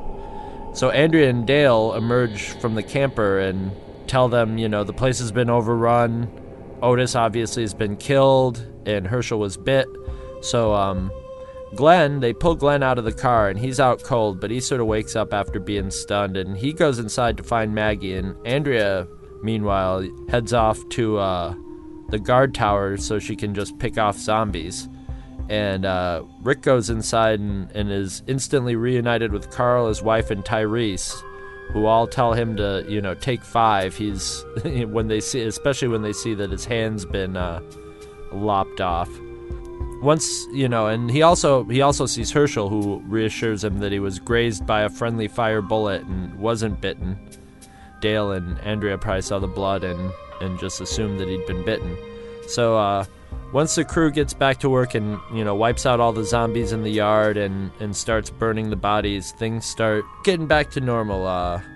Glenn and Maggie have a little reunion, and Glenn, after what appears to be, a few nights of just continuous sex, notices the smell of burning bodies and runs out and tells Tyrese and Axel to save the female bodies for him. He wants to go over them before they throw them in the fire, which they find a bit odd, but what it turns out he's doing is he's looking for a good wedding ring, and he finds a nice one. So it looks like he's looking to propose. So just as things seem to be going well, somebody just sort of offhandedly mentions that, Martinez has been missing for a couple hours. And if you'll remember, Martinez is the guy who was a guard at Woodbury who helped them escape and they brought with him. So Rick freaks out. He realizes Martinez is probably on his way back to Woodbury to tell all the rest of the assholes there about the prison and lead him back. So that's where we end off. Excellent synopsis, sir. Thank you. Yeah, once again, Kirkman never lets you get on your feet for very long a lot of times, and if he does, he's getting ready to knock you down. So, it just, these poor guys, it's just one thing after another. And, luckily it wasn't too traumatic, except it's kind of sad. Otis was kind of a nice guy, it's kind of sad to see Otis go. He was a racist. Yes, he was a racist. But I also like that, stuff like that sort of happens, quote unquote, off camera in this comic, like life, they just sort of come in, you just get a glimpse of Otis, isn't he kind of just sort of like a torso? He's just sort of like a crawling torso by that point. His guts is all ripped open. Yeah, he's in bad shape. He's seen better days. That should be the follow-up. I'm sorry. That should be the follow-up to Walking Dead. The crawling torso. The creeping torso. Wasn't there a horror film? There was it, The Crawling Hand or something like that. Mm-hmm. The Hand with Michael Caine. Yeah. Where screenplay by Oliver Stone. No way. Directed by Oliver Stone. The artist. The guy that provided all the art and the hand that they showed drawing was Barry Windsor Smith. Oh. Now on the goddamn pages are not numbered again. I think it's the second page, but I'm not sure. But the top panel where all right, so Glenn squeals out, right? Takes off with the car. And at the bottom of the page before we see Rick going, Glenn, no. And then the top of the next page, he's hitting a corpse. And the guy is literally coming unglued. Is that Robert Kirkman? Because doesn't he kind of look like this zombie that's getting plowed over with the car? Well, doesn't Kirkman? Yeah, it sort of looks like him. Doesn't Kirkman have a beard though, like a Kevin? Well, this guy does have kind of a goatee. Yeah, like a shaggy. A little bit of chin pubes working there. Yeah, it very well could be. Because I had heard that if you look at the zombies, that frequently the zombies are famous people or celebrities or other comics people or what. And up till now, I've never recognized anybody. But I kind of wonder if that's supposed to be Kirkman, because I think it kind of vaguely resembles. I don't know if he wears glasses though. This guy's wearing glasses. But I like this issue. It's one of those. It's one of those actioners where a lot of shit happens, but it's not really anything to at least for me, to really go in depth about it. It just kind of gets you from one point to another. But this was one of those issues that at the time I wasn't sure exactly how I felt about it, because several times over the course of this series, Kirkman does shit like this to us, where it ends on some horrible cliffhanger where you're just imagining the worst. You're thinking, oh, they are so fucked. But then the next issue, they're okay. And then a couple issues it's down, like life. You never know how it's gonna be. You never know what you're gonna get. And Are you suggesting that life is like a box of chocolates, sir? Yes. A box of zombies. Life is like a box of entrails. You never know what's inside them. I guess what makes me feel a little bit... Life is like a bunch of entrails filled with a bunch of chocolates. Chocolate-covered entrails. I guess what makes me feel like this is just a bit of a cheat is the only person that was lost. We got that beautiful cliffhanger ending last time where they drive up in the prison, the gate's wrecked and the place is just completely overrun and you're really thinking the worst.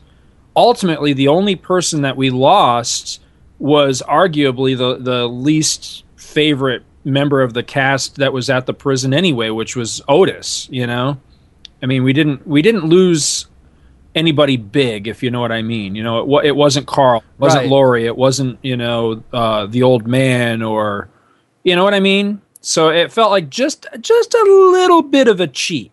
Just a little bit. But still an excellent issue. I enjoyed it.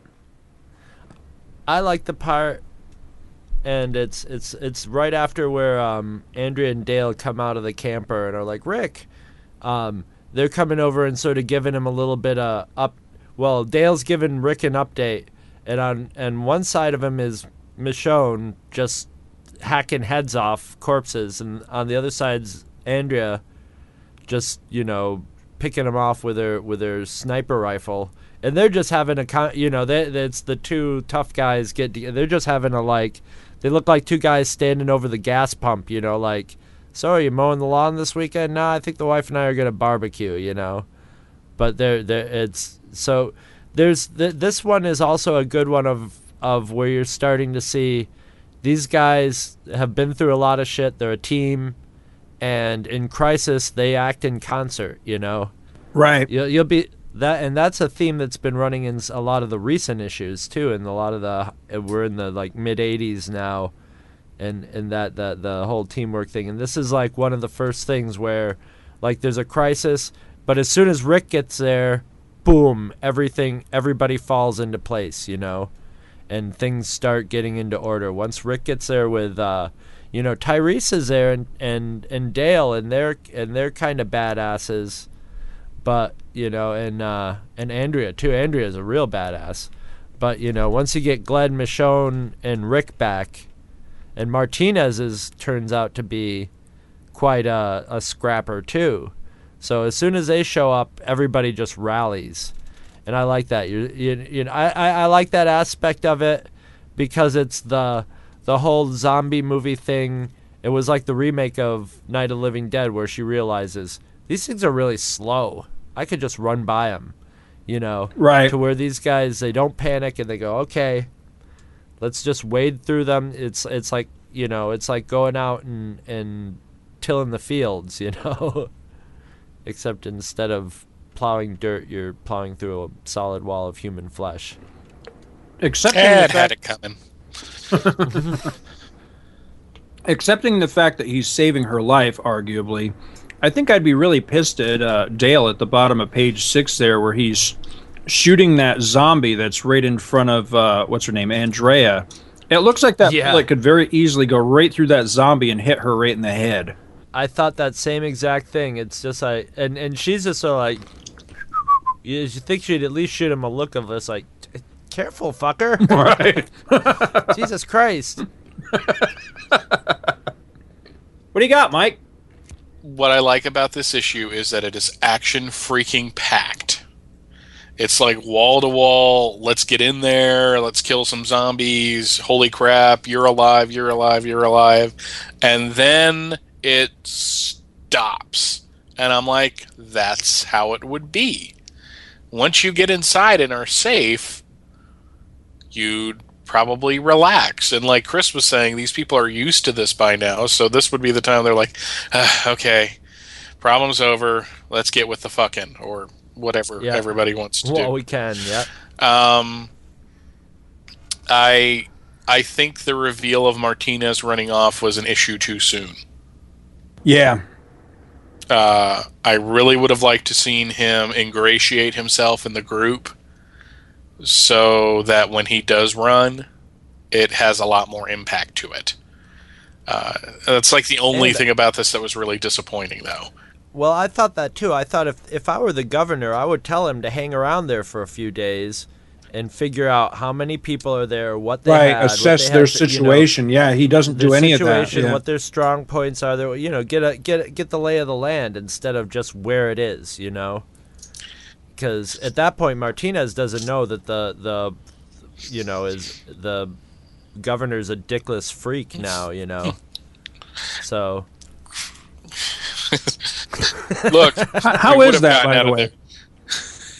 We would have gotten out of there, except Dickless over here stopped us. Is this true? Yes, Your Honor. This man has no dick. Sorry, little Ghostbusters. Cinematic masterpieces of timing, number 375.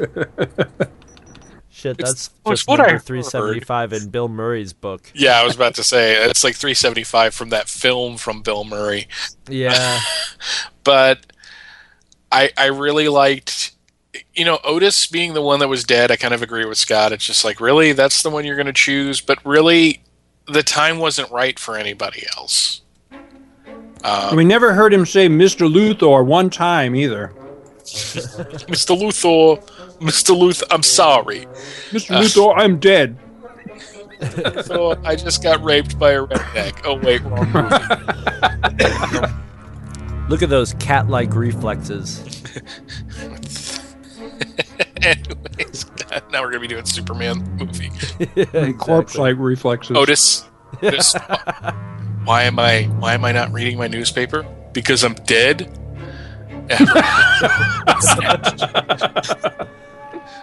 So, other than that, I mean, I really, really like this issue, but it's just like one of those things where I just don't have all that much to say about it, simply because, it pretty much worked out the way it should have. They find out that not everyone's dead. It turns into a running gun battle. A lot of, as Thomas DJ would say, a lot of punchy run. Or I guess shooty run in this case. And I love the fact that Tyrese now pretty much has the excuse to say, you need to sit the fuck down to Rick. It's just like, you've got an arm, look in your wife's eye and tell me that you can go out there right now. And it's got to be hard for Rick, because even with the one arm, he's still wanting to run into the action and be in the thick of it, because he's really one of the most experienced of the group. So it makes perfect sense that he would do that. Right. He feels a responsibility to it. I don't think he can even help doing it. It's just like second nature to him. It's it's probably why he became a cop. So he's just like, he can't stop. And what's funny though is, Tyrese is like, look, your right hand's guy, you can't shoot, and he's like, I can kick and stuff. And when I first read this, without the whole 50 comics that come after this, I'm like, man, Tyrese is exactly right. Now I'm not so sure. I think Tyrese was way underestimating Rick at this point, and especially at this point, Rick's even stronger, in this. So I think Rick was way underestimating Rick at this point. Yes, yeah. I don't think Rick even had any idea what he had what kind of grit he's got in him at this point, Even with having his hand just recently just hacked off, and having to fight his way out of that, The one scene, though, that I love out of everything else involving in this book is, for the most part, Carl has been a stoic little kid. He's been, I'll never forget, it was the first Walking Dead issue I discussed with you guys back when I was just a guest star on the show. Is when what's his name? The why can't I remember his name? The dude that owned the farm. Herschel. When Herschel had the gun out, and they had that one panel of you see Carl putting his gun back because he had already drawn it and nobody noticed, and basically Carl was ready to take this guy out. In this issue, he's scared. Yeah. Rick has to take him out and go, see, everything's okay now. And Carl looks frightened. He looks like a little kid. His shoulders are hunched, and his eyes are really freaking wide. And it's just, oh my God. And I just loved that. I loved that he was able to show that even though Carl's kind of hardened to his experience and is going to be the first of a new generation of human being, He's still a kid. He's still a kid. And this kind of shit, it's all well and good when you've got like maybe 3 biters around you and you've got a bunch of adults there and everyone's got guns, but when they've basically invaded your home, it's got to be a little like, So, well, what I like about Rick is he doesn't. He will stop and he'll explain stuff. It's like a kid going, "Mommy, why does Big Bird not lay eggs?" And then Mommy will go, "Well, you see, Big Bird, I think Big Bird's a man. I don't know, or it's a man who talks like a woman or something. I don't know what But he sits and explains it like a kid, but he doesn't really sugarcoat anything. He's blunt. Well, you can't. And honest with him. Yeah, you can't, but a lot of people would. But Rick realizes, He realizes he's a kid, but he can't be a kid like you used to be a kid, and also kids are tough, if they have to be, but they're still kids. It's a beautiful scene. The artwork just covers the body language of a kid, and he's sticking real close to his dad. You can see him just sort of, The best I can compare it to would be like the generation where you had kids growing up on a farm where you became very aware very quickly how dangerous nature really is.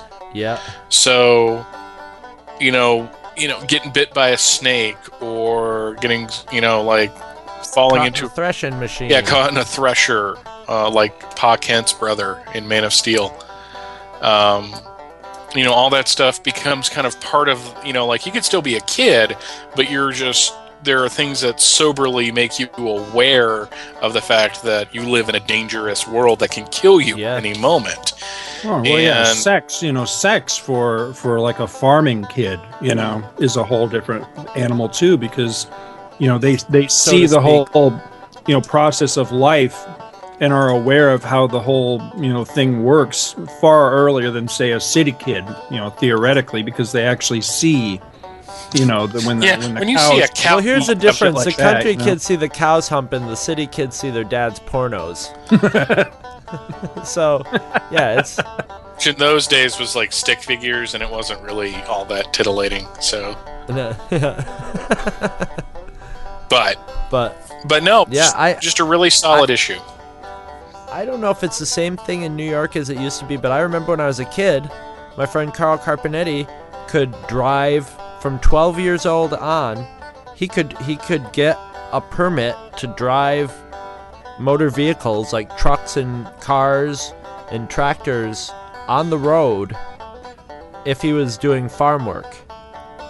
And I remember going, how can he get a license at 12 years old? And it's like his dad saying, farm kids know how to drive cars, And he could, at 12 years, it was the coolest thing in the world to get in the back of the pickup truck and he would drive me down to the other barn, and it was just like, holy cow, my friend's driving me in a truck and he's 12 years old, and we can't get in trouble.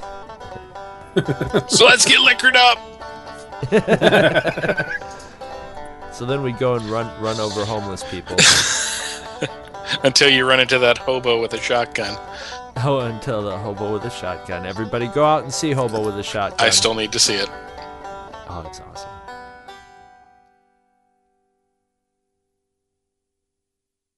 Did you know you can sponsor an episode of this or any other of your favorite Two True Freaks affiliated shows? That's right.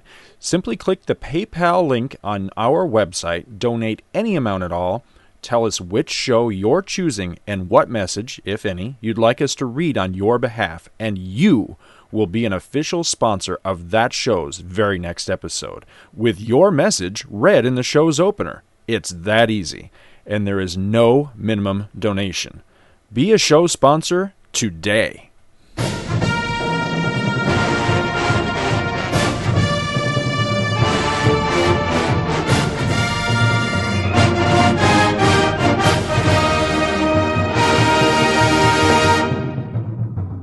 Visit our website at twotruefreaks.libsyn.com. Two True Freaks is always spelled TWOTRUEFREAKS. Libsyn is spelled LIBSYN. You can email Two True Freaks directly at twotruefreaks@gmail.com. Join our forum at forumforgeeks.com, where you can discuss all of the shows on our feed with us and your fellow listeners. You can find Two True Freaks on Facebook. Just search for Two True Freaks. And hey, you can friend me, Scott Gardner, on Facebook too. My name is spelled SCOTTGARDNER. You can friend me on Facebook too, if you can find me. Now available, Two True Freaks t-shirts. See our website for details. Two True Freaks is a very proud member of the Comics Podcast Network. You can check that out at www.comicspodcast.com, where you can hear our new episodes when we put them up. We are also members of the League of Comic Book Podcasts. For more information, visit comicbooknoise.com/league. If you ever leave your house and you actually have friends, why don't you tell them about Two True Freaks? Thanks for listening, and join us every Monday for new episodes of Two True Freaks.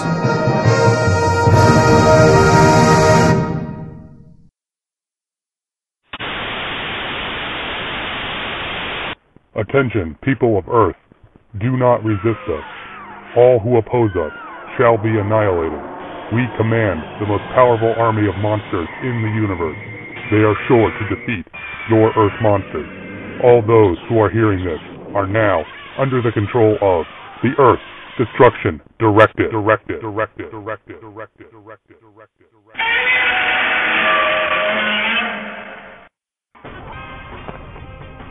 Hey you! Yes, you, hearing this message. Do you like podcasts? Well, evidently you do, because you're listening to one right now. Do you like giant monsters? Of course you do! Who doesn't like giant monsters? Well then have I got the show for you. Earth Destruction Directive is the newest Daikaiju podcast on the internet, and we talk about all your old favorites, like Godzilla, Rodan, King Ghidorah, and Gamera, but also lesser-known monsters, like Yappa, Yongari, and Gyawa. We cover everything from movies to comic books to video games, and we're kicking it old school at earthdestructiondirective.blogspot.com. Check it out, won't you? And remember, the EDD has got their eyes on you! You!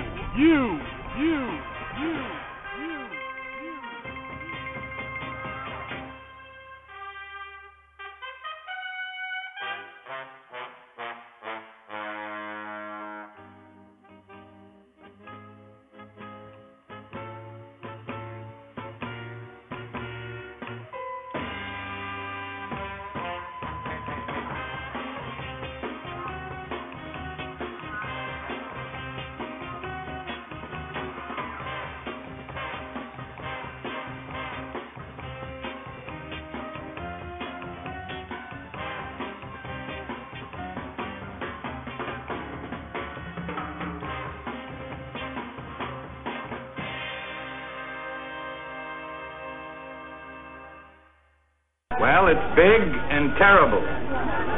More frightening than I ever thought possible.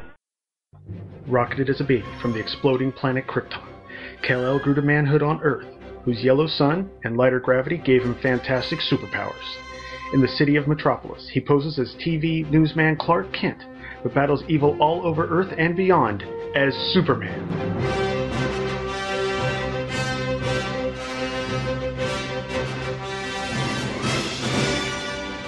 Superman in the Bronze Age is a weekly podcast following the adventures of Superman from 1970 to the Byrne reboot in 1986. Follow along at supermaninthebronzeage.blogspot.com.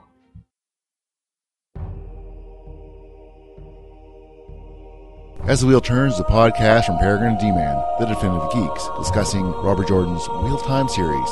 Please join us as we share insights and revelations regarding this epic fantasy series. We would welcome yours as well. Please email definitivegeek@gmail.com. Definitive Geek is available on iTunes or at definitivegeek.podomatic.com.